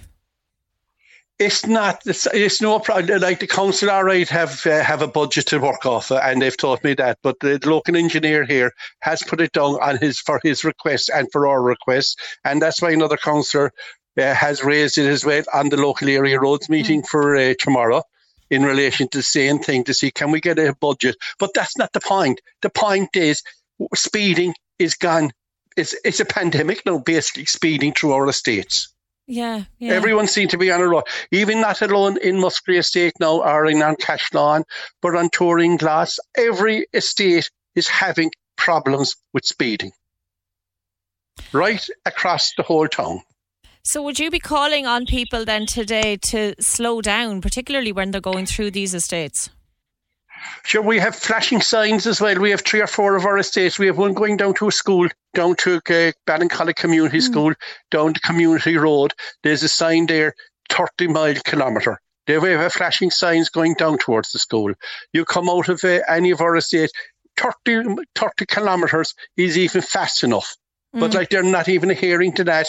And even on Beach Road here in Muskerry Estate, we have 3 speed ramps. We have a flashing sign telling you what mileage you're doing. And on one occasion, I saw a car doing 48 kilometres through the sign. Yeah. Now, the Gardaí, we have our 2 community Gardaí, and fair play to him, and I give him credit. And the sergeant here in Ballincollig, Michael Morris, he has put Gardaí on our roads here to, and they have spoken to a few people in relation to speeding. But again, they can't be everywhere. Some people say we have the traffic corps stationed in here in Ballincollig, but they're the traffic corps for the main roads, not for other estates. And if these people come in, they will hammer them. There will be no reneging. There will be no reneging and putting out, fines for speeding and everything. But we have 2 community Gardaí who are working with us in neighbourhood watch and so forth to try and see if we can get them to slow down. That's all we're asking. Slow down. And I mean, we certainly don't want an incident where somebody gets knocked down by a car because of speeding, So, the time is to take action now. Well, we are. You see, the point is like that. As I said initially at the start, Fiona, we had 2 years this year of quietness. The pandemic and everything was down, quiet, cool, and then you had the summer holidays. Now we're gone in now to the dark evenings again coming on. And as you know yourself, kids are going out still with trick and treating next week. Hopefully, God, that nothing happens. But these are things that you have to look at. You have to be prepared for all these eventualities. But the way people are they don't see the signs. I often ask the Gardaí above there, is the signs needed? And they said, Derry, we have to do it. Even coming into all our estates at the moment, you have 30 kilometre signage. It makes no difference. And as I said, on Beach Road alone, we have 3 ramps and you have a flashing a speed sign telling you what speed you're doing, and they don't even see them. And this is the frustrating of some of the parents. And now, as you know yourself, we're all supposed to go on our bicycles. We're all supposed to walk and do everything like this. But people are afraid. Yeah. Derry, and I'm sure that Ballincollig is not the only area as well. I'm sure there are other areas right across Cork County and indeed many areas in the city where people are the same, where they feel that there's just cars going far too fast in their area and it's such a risk to people. And I think the message to give out this morning is for people, whatever about putting in speed ramps and signs, the message is to just slow down.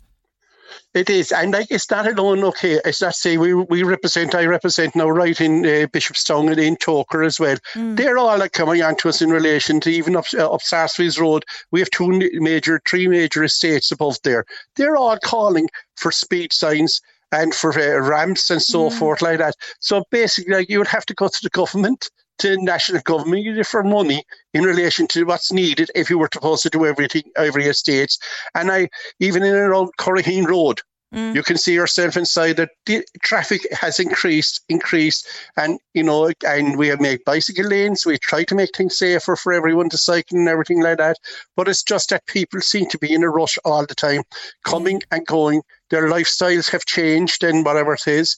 And all we're saying to people, I'm asking them, please, and I'll be raising it again, I'll be supporting the fellow councillors tomorrow at our local area meeting, to get out something.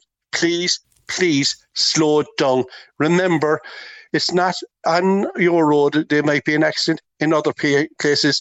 And especially when you're going into your estates, slow down. Children to play in the estates. Councillor Derry Canty, thanks very much for joining us on the Opinion Line. Let us know, are you in an area where there's a lot of speeding going on? 1850 715 996 083 396 96 96. Can we just talk? The Opinion Line with PJ Coogan. Call us now, 1850 715 996. On Cork's 96 FM. Fiona Corcoran in for PJ Coogan today. I was talking to Derry Canty there about speeding in the area, and I know that he had mentioned Bishopstown in the Curraheen area, and I've noticed in recent weeks a couple of young fellas on a scrambler bike in the area. And do you know, has anybody else had an issue with scrambler bikes in their area? It puts the fear of God in me when I hear it, because they're driving on a public walkway and there's lots of kids going around. And do you know, I don't know myself, like what's the law around that? Like, are they supposed to be in those areas? Are they supposed to be on cycle and walkways? You might let us know, 1850 715 996 0833 96 96 96. And also to remind you as well, as part of Irish Music Month this October, in association with Hot Press, Cork's 96 FM is committed to supporting and discovering new Irish music. The final of the Cork's 96 FM Local Hero Talent Search has taken place, and singer-songwriter Fintan McCahey from West Cork was crowned the winner with his original songs Lost Balloons and Platinum. Fintan will now go on to compete against acts from all over Ireland, where the overall winner will receive €5,000 in cash, €5,000 worth of music equipment. Their single, released on the Rubyworks Records label, guaranteed radio play on 25 radio stations in Ireland, and we wish him all the very best in the final.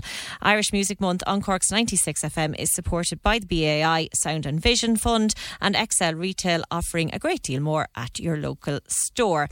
Now, there was also news there recently that breakdancing has been confirmed for the Olympics 2024. And joining me now is Jason Ing and Griff Rolifson. And Jason, if I just start with you, the breakdancing in the Olympics has been great, but you wanted to talk about the language around it, that it's not actually called breakdancing anymore. That's an interesting point. Yeah, breakdancing is actually a term that emerged in the 1980s, which was essentially manufactured by media companies who were trying to captivate the energy of hip hop arts and really, package it in this commodifiable way. And breakdancing became the term that was used by and appeared across newspapers, magazines, radios, televised broadcasts around the world. And that's what it became known as in the mainstream. But dancers, b-boys, b-girls, and everyone involved in hip-hop culture actually never used the term breakdance to describe what we do.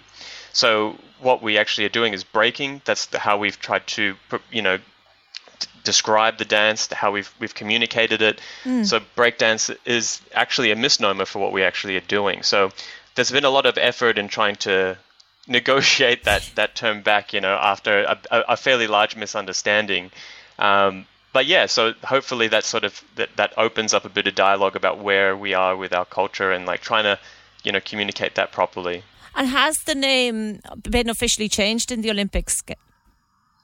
Yeah, I mean, that's a really big win. I think a lot of B-boys and B-girls who are involved in the Olympic process and breaking into the Olympics in the first place really fought to make sure that our culture is represented and is being represented. There are obvious concerns about how, institutionalizing a dance form that has a rich history already and framing it as a sport can also often, open different conversations and trigger different opinions around what's how it's being treated. Is it being exploited? But I think there are a lot of people who have taken on the roles in these organizations to really try and negotiate and make sure that our culture is seen and heard as well. And Jason, you're based in UCC, and you study breaking, and you're talking about it going into the Olympics now. Do we all to get a sport like this recognised in the Olympics must be a massive thing for you guys? Yeah, it's an incredible moment.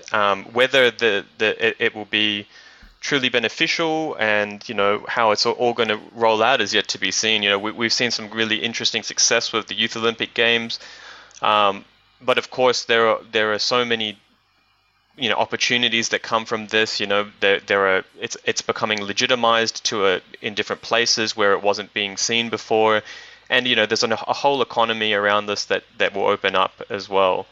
So there's definitely interesting events on the horizon for B-boys and B-girls participating into the future. And there is a Global Hip Hop Studies special issue, Breaking and the Olympics. So if anybody wants to read that, to find out about it, where can they get that from? That's available on Intellect Books. Griff and I have been working with my co-author Mary Fogarty on making sure it's open access and available.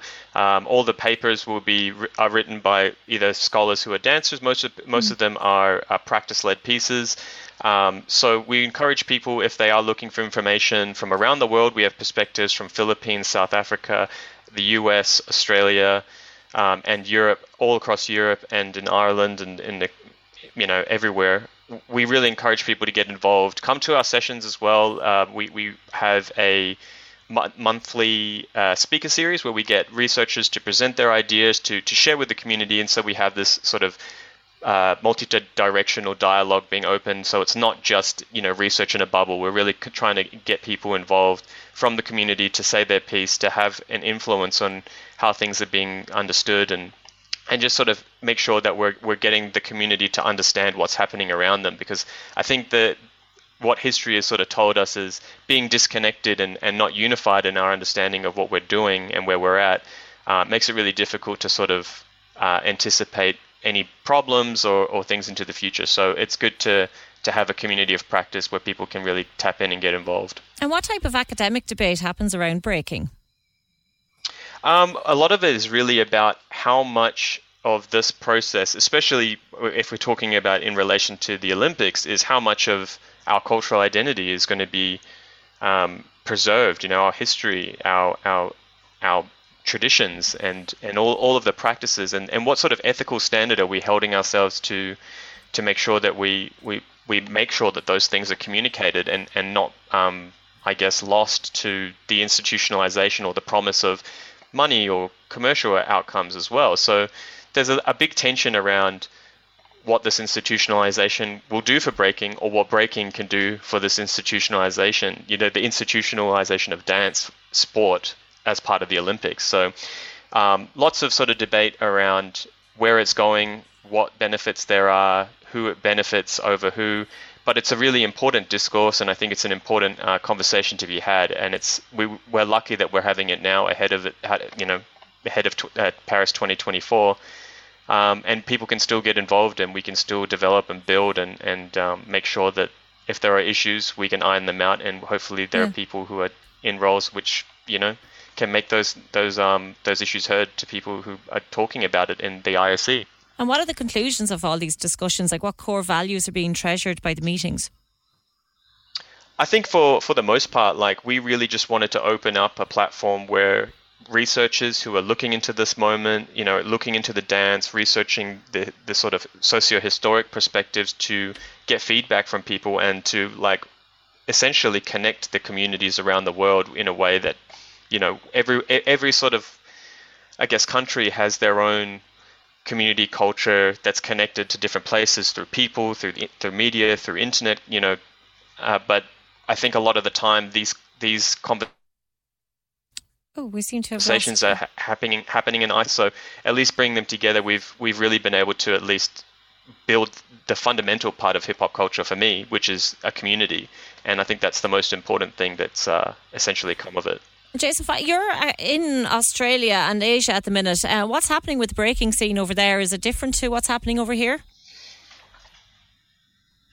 Yeah, I mean, I think breaking in Australia is particularly has been particularly isolated for a long time. We're sort of in the South Asia Pacific, and it's fairly competitive. It's still doing, we're still reprising our cultural traditions. There's a lot of people participating, but I would say in Asia there's a really higher degree of professionalization of dance. There's a sizable difference in the participating communities.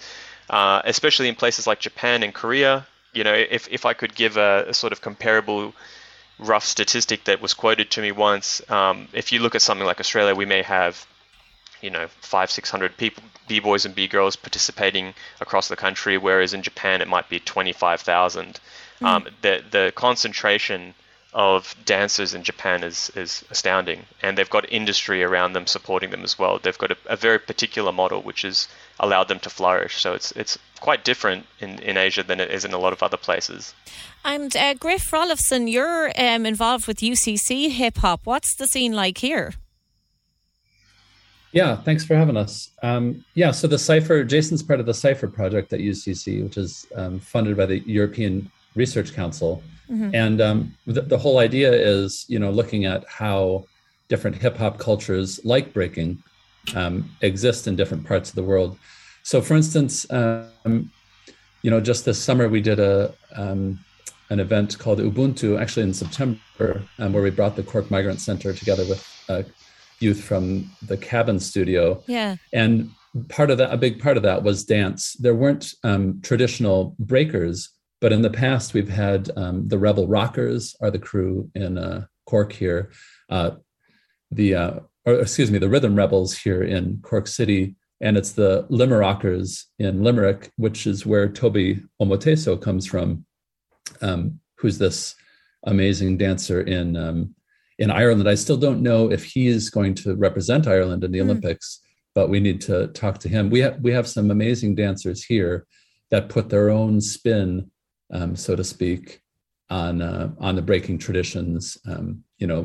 Bringing them together with Irish dance traditions, or for instance, Toby comes from he's a Nigerian Irish background. Bringing their backgrounds into the dance, and that's one of the things that Cypher is really interested in: is how do different communities use hip hop, whether it's music or dance, around the world. How do they localize it and make it their own? Yeah, I was just going to ask you actually about Ireland, and would we have Team Ireland in the Olympics representing breaking? Do you think that that's a possibility? Can you see it happening in 2024? Absolutely. Yeah, I'm really excited to see how it goes here. There's been some discussion. Again, Toby's the main one that I know. Yeah. But yeah, there are a lot of other, let's see, Ines, and trying to remember some other folks. There's another, I think, Polish-Irish dancer.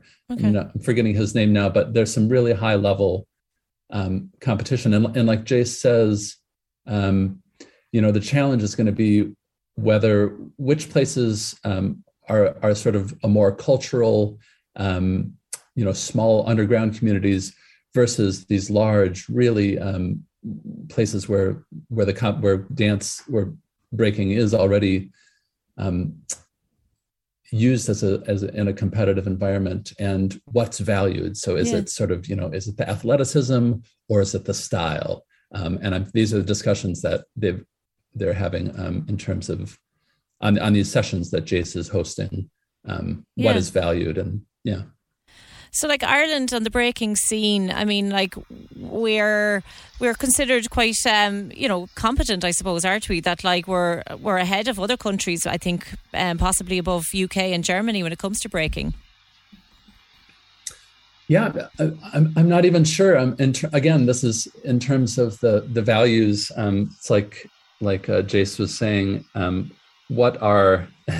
It depends on what gets valued. I don't know if we'll be up there like we were in terms of rowing in the Olympics. I don't know if we'll be gold medal level, but I think we will be in the discussion. Yeah. And yeah, it will certainly this cultural form from hip hop. The history that Jace is talking about we don't want to forget that history of, Black and Latino youth who didn't have anything, who took a piece of cardboard out onto the streets or in the subways and developed this art form. And that's what's at stake when Jace talks about, what the values of this art form. We don't want it to just become something that is just, I don't want to say just athletics, but we want to tell that story. That term, the breaks, it comes from mixing to the break of a disco record or a funk record where you just loop, and that's the chance for the dancers to really do their thing. And knowing that history is an important part of this music. And Griff, if anyone listening here wants to get involved in breaking here in Cork, where can they go? Can they contact you, or is there lessons that they can take somewhere? Yeah, absolutely. There are lessons. Ines used to have a studio. You know what? Follow us at Global Cypher on Twitter, at Global and then CIPHER. And I'll post some links up there. You can check us out there to get involved. Fantastic. And a listener has been in touch here to say, who do you think would get gold in the Olympics 2024? Would it be Japan? Turn that over to Jace. What do you think, Jace? Oh, it's it's hard to tell. Everyone's moving very quickly, and they're such highly skilled, highly professional dancers competing at this high level as well. So I would say, US has a strong hand in it, but Japan definitely has some front runners in the game. They took out, I believe, the Youth Olympic Game medals, or two of the Youth Olympic Games medals, which were the first of the breaking Olympic game medals to be handed out. Some of them went to Japan, so I wouldn't be surprised to see Japan in the finals again. Fantastic. Is France? Yeah. The host country, I think, has a strong tradition too. Is it called smurfing there, Jace? Not sure. Yeah, I've heard that term for b-boying is smurfing in France. Smurfing. Okay, well, that's one that we have to keep an eye on. So as well.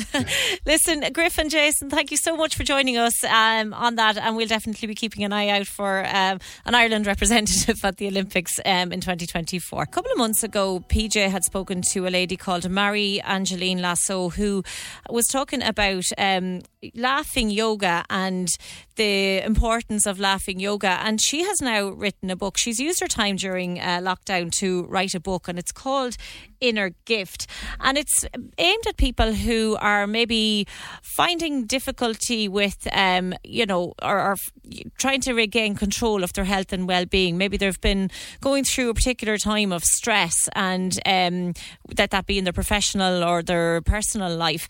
And Marie was saying that this book will help people. Marie, how is this book going to help people? Good morning. Good morning, Fiona. Lovely to talk to you, and good morning to all the listeners. Well, I am sharing mostly from my own direct experience, but also the work that I've done with clients over the years. And tried and tested, basically. A lot of people that would have come to me over the years would have, at some level or another, been looking for ways to relieve stress. Stress is part and parcel of life, of course, but the last 18 months especially have been quite stressful for many people. And this book, Inner Gift, it's all about meditation, is it? And trying to look within yourself to have a better outcome in life. Well, there are definitely a lot of meditation and mindfulness as part of the book, but I guess it's a way of living as well, a way of relieving stress in many different ways. And a lot of it would include part of my personal story. It's not an autobiography, as in I am not relating my whole life story, but there are elements of my story that are related. And then other elements are based on work I've done with people, but obviously to preserve people's anonymity, I've changed a lot of details. But so there are kind of what you call case studies or little stories in it. And then there's a little bit of me explaining a little bit about what you can do in certain situations. And then in each chapter, there is an exercise. And altogether, we have 15 audiovisual, I was going to say meditation, but 10 of them are meditation and 5 are exercise.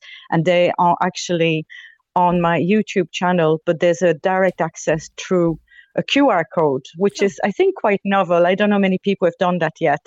So you open the book. Each chapter in the book has its own QR code that you can scan on your phone, and it'll bring you then to your YouTube. Is that the way it works? Not necessarily each chapter, but each meditation or exercise. So, for example, let's take an example. There is a peace meditation, which is part of chapter 4. So when you get to the end of chapter 4, so you've had the case study, so to speak, the story, you've had my teaching around it, and then you get to the exercise, and I've actually typed the whole peace meditation in the book, but there's also a QR code right at the top of the meditation. If you get one of those scanner on your phone, which some of them you can get for free, you can actually scan the QR code and it leads you directly to the peace meditation on the YouTube channel. So you don't have to root through the whole channel. You're directly at the correct meditation.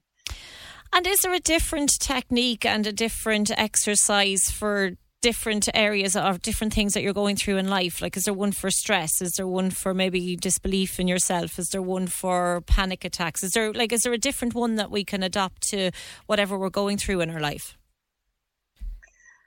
So I suppose each person is different and each situation is different. So what I've tried to do is to put together the meditation and exercise to suit the chapter I was talking about. But of course, people might feel different application for them as well, So it depends of what your situation is. But I start, the first meditation is a more straightforward one that a lot of people may be familiar with, which is the body scan. So that's scanning your whole body to find a part of the body that may feel tense or stressed and encouraging this part of your body to relax. So there is, as I mentioned before, a peace meditation. There is another exercise which is called straw breathing, which some people may have heard of before or not, but it's basically breathing through a straw. And it may sound a bit strange, but actually when you breathe through a straw, it does elongate your out-breath. And the out-breath, of course, is how you release stress from your body and from your mind and emotions. So that particular straw breathing meditation would be paired up with a chapter where I'm talking about feeling overwhelmed. Right. And I certainly applied that technique when I was many, many years ago when I was still working in an office. And I used to find a time that I would go to the loo and just literally breathe because, I felt a bit overwhelmed. And then I would go back to my desk and I was able to deal with it. So obviously, if you don't have a straw, you can do it as well. You just purse your lips, make a circle with your lips and pretend you have a straw in your mouth. And it actually works just as effectively. And how long are you supposed to breathe out for to relieve that stress then? Is there a certain number, amount of seconds that you're supposed to have? So, well, the way I would do it would be, each person is different, of course. There is a guidance in the book as to counting, maybe in your head, but actually it's even better sometimes to do it more intuitively, because depending on the capacity of your lungs, you might be able to take a very long in-breath and a very long out-breath where some people might not. Okay. So the point is not about how long it is, but more about trying to get to the very end of the out-breath to let go of all the stale breath from your body. And then when you breathe in again, you can really fill your lungs with this oxygen and all the new energy as well that comes with it. So if you're feeling really stressed at work, you just recommend taking a few minutes, just even if it's just to go down to the toilet and doing these deep breathing exercises and help you kind of refocus. Oh, you don't even have to go to the toilet. That's what I used to do because I was shy. But so you can do it sitting at your office desk. You can do it. You know what? These days, I've done quite a bit of of teaching online, and before the pandemic, I was teaching directly in people's offices, but the last year and a half it's been more online. But it's really people don't even have to leave their desk. There's a lot of things can be done at the desk. Yeah. But chapter 4 in particular would be talking about what's been experienced the last 18 months, and also for people, say, working from home, who may have, for example, find that their workload seems to have increased instead of decreased by working from home, because obviously all this Zoom or other type of meeting can sometimes take more time than if you were in the office and you could just nip around the corner to your colleagues and ask a question quickly. And sometimes when you're working from home, it's hard to differentiate between the home life and the work life. Well, especially I talk to people who for a reason or another didn't have a home office in their home. Yeah. So they had to work from their bedroom, and they were saying to me, you know what, like by lunchtime I still wouldn't have left my bedroom, because I would wake up and straight at my computer, and you know, and I would be inside my home for the whole day, you know. So in case like that, I would advise, well, look, you know, leave your desk from time to time, even if you just go to the kitchen and pour a glass of water, herbal tea or something like that. And at lunchtime, get outside and go for a walk in the fresh air, you know, even if you just go around the block, or maybe you have a park nearby or a green area not too far from where you live and work. Those little things don't need to be, you know, you don't have to be a yoga practitioner or be an athlete or anything like that. It's just very simple technique that everybody can do. And that's what I try to do with this book, that it's accessible to anybody. Marie, if anybody wants to have a read of your book, where can they find it? So the book is at the printer as we speak, and will be available in about a week or two. Yeah, you got me first. You're the first interview I do about it. But it can be pre-ordered through my website, which is bestressfree.ie. Yes, BESTRESS, bestressfree, FREE.ie, bestressfree.ie. So you can order it that way, or you can contact me directly as well. Now, I haven't yet been organized enough to see with a other way of selling it, but presumably I will go about that in the next few days. Well, listen, Marie, best of luck with it all, and we'll definitely be keeping an eye out for that. And thanks for joining us on the Opinion Line this morning. Can we just talk? The Opinion Line with PJ Coogan. Text or WhatsApp now. 083 396 96 96. On Cork's 96 FM. Now, earlier I was speaking to Councillor Derry Canty about speeding in Ballincollig, and in particular in estates that are being used as through roads. And he was making the point that, during the pandemic, roads were quiet, but now as kids are back at school, people are just flying up and down estates, and he's afraid that something serious is going to happen, and there is going to be a motion tabled at City Council to try and have some sort of speed safety measures installed in these areas. Somebody has been on to say to us, could Derry do something with the people coming out of Super Value near the White House Bar, as people living in the estate next to it haven't a chance some days with the speeding out of it? And Maeve has been in touch to say, I live in an estate with a school at the end of the road. It's not in Ballincollig, but it's the parents dropping and collecting are the ones who are speeding in the SUVs and massive Jeeps, and they're just thinking about their own child. Anybody else have any issues with speeding in their areas? Especially now with the schools back up and running. 1850 715 996 0833 96 96 96. And I will be back in again for PJ tomorrow, and then he will be back on Thursday and Friday. And if you want to comment on anything over the next couple of days, it's 1850 715 996 0833 96 96 96. And I was reading there's a new record store after opening up in Cork. It's called 33 Records, and it's on McCurtain Street. And it's an amazing story, actually. It's this couple called Claudia Hernandez and her husband Erwin, and they came over from Mexico 7 years ago, and they saw this store that was for sale on Facebook adverts, and they decided to buy it, and they've opened it up now. So if anybody is ever in the area, it's somewhere that you might be able to pop in and have a look at. And I believe Claudia is on the line now. Good morning, Claudia. Hello, good morning. How are you? I'm okay. How are you? All good, thank you. How is business going in 33 Records? Oh, it's getting very better, definitely. Yeah. It's only opened 2 months ago, but just can we just go back to when you bought the place? It was on Facebook Marketplace, is that right? Yes, that's right. Yeah. Which is kind of amazing because, we always kind of associate old furniture and baby products and whatever being sold in there, but not an actual shop. No. It's kind of funny. I couldn't believe it that it would be true because it was like the whole shop, and it's secondhand records, but anyway, it's like the whole shop for sale in Marketplace. So yeah, that's why I don't know. I suppose we saw it and talk about it. Yeah.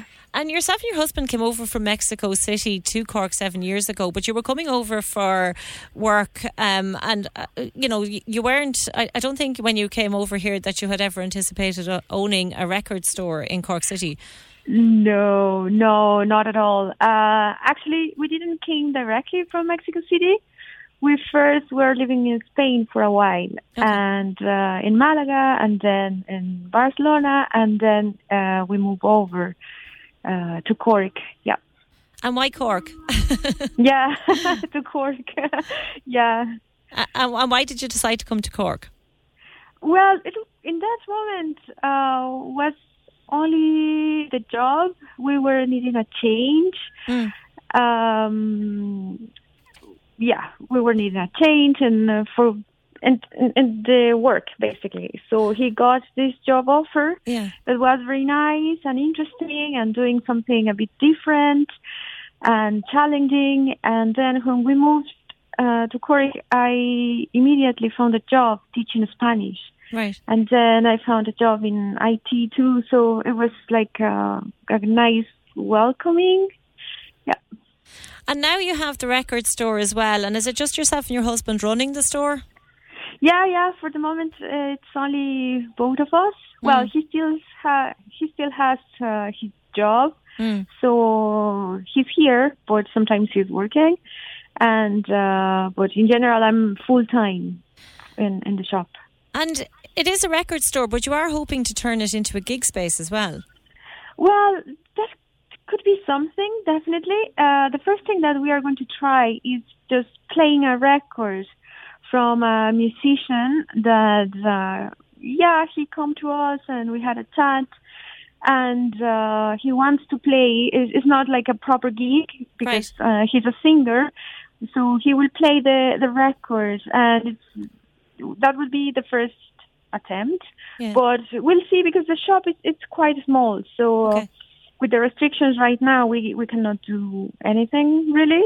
Yeah. But that would be cool. Like we love local bands. We are trying to support them. We have their records, their tapes, or everything. So I think that can be something. And is it old and new, like second-hand and new records that you sell, or is it mainly all second-hand? Let's say that 80% is second-hand, and we just introduced last week the new records. They are sealed and everything. But I think we're going to keep the second-hand, definitely, because there are things that are not reissued. So you cannot find it any other way. And I think you were looking forward to the jazz weekend. You were hoping that a lot of music fans would be into your store. How's the jazz festival for you? Oh, it's great. These people of the Jazz at the Victorian Quarter made a great job, and all the street was very vibrant and all good vibes. And we definitely had our best weekend ever since Fabulous. We opened. It was a great thing. Well, onwards and upwards. So thank you so much for joining us, Claudia, and best of luck with the store. That's it for today now. My thanks, of course, to Fergal Barry, who's editing and producing the show today, and to Wayne Hilton, who's helping me out on the desk. I will be back tomorrow. Thanks. Enjoy your day. Hi, I'm Daniel, founder of Pretty Litter. Did you know cats tend to hide symptoms of sickness and pain? I learned this the hard way after losing my cat, Gingy. So I created Pretty Litter, a health monitoring litter that helps detect early signs of illness by changing colors, saving you money and potentially your cat's life. Pretty Litter is veterinarian developed, and it's the easiest way to keep tabs on your fur baby's health right at home. Go to prettylitter.com and use code ACAST for 20% off your first order and a free cat toy. Terms and conditions apply. See site for details. Ever catch yourself eating the same flavorless dinner 3 days in a row? Dreaming of something better? Well, HelloFresh is your guilt-free dream come true, baby. It's me, Keke Palmer. Let's wake up those taste buds with hot, juicy pecan-crusted chicken or garlic butter shrimp scampi. HelloFresh. Stop dreaming of all the delicious possibilities and dig in at HelloFresh.com. Let's get this dinner party started.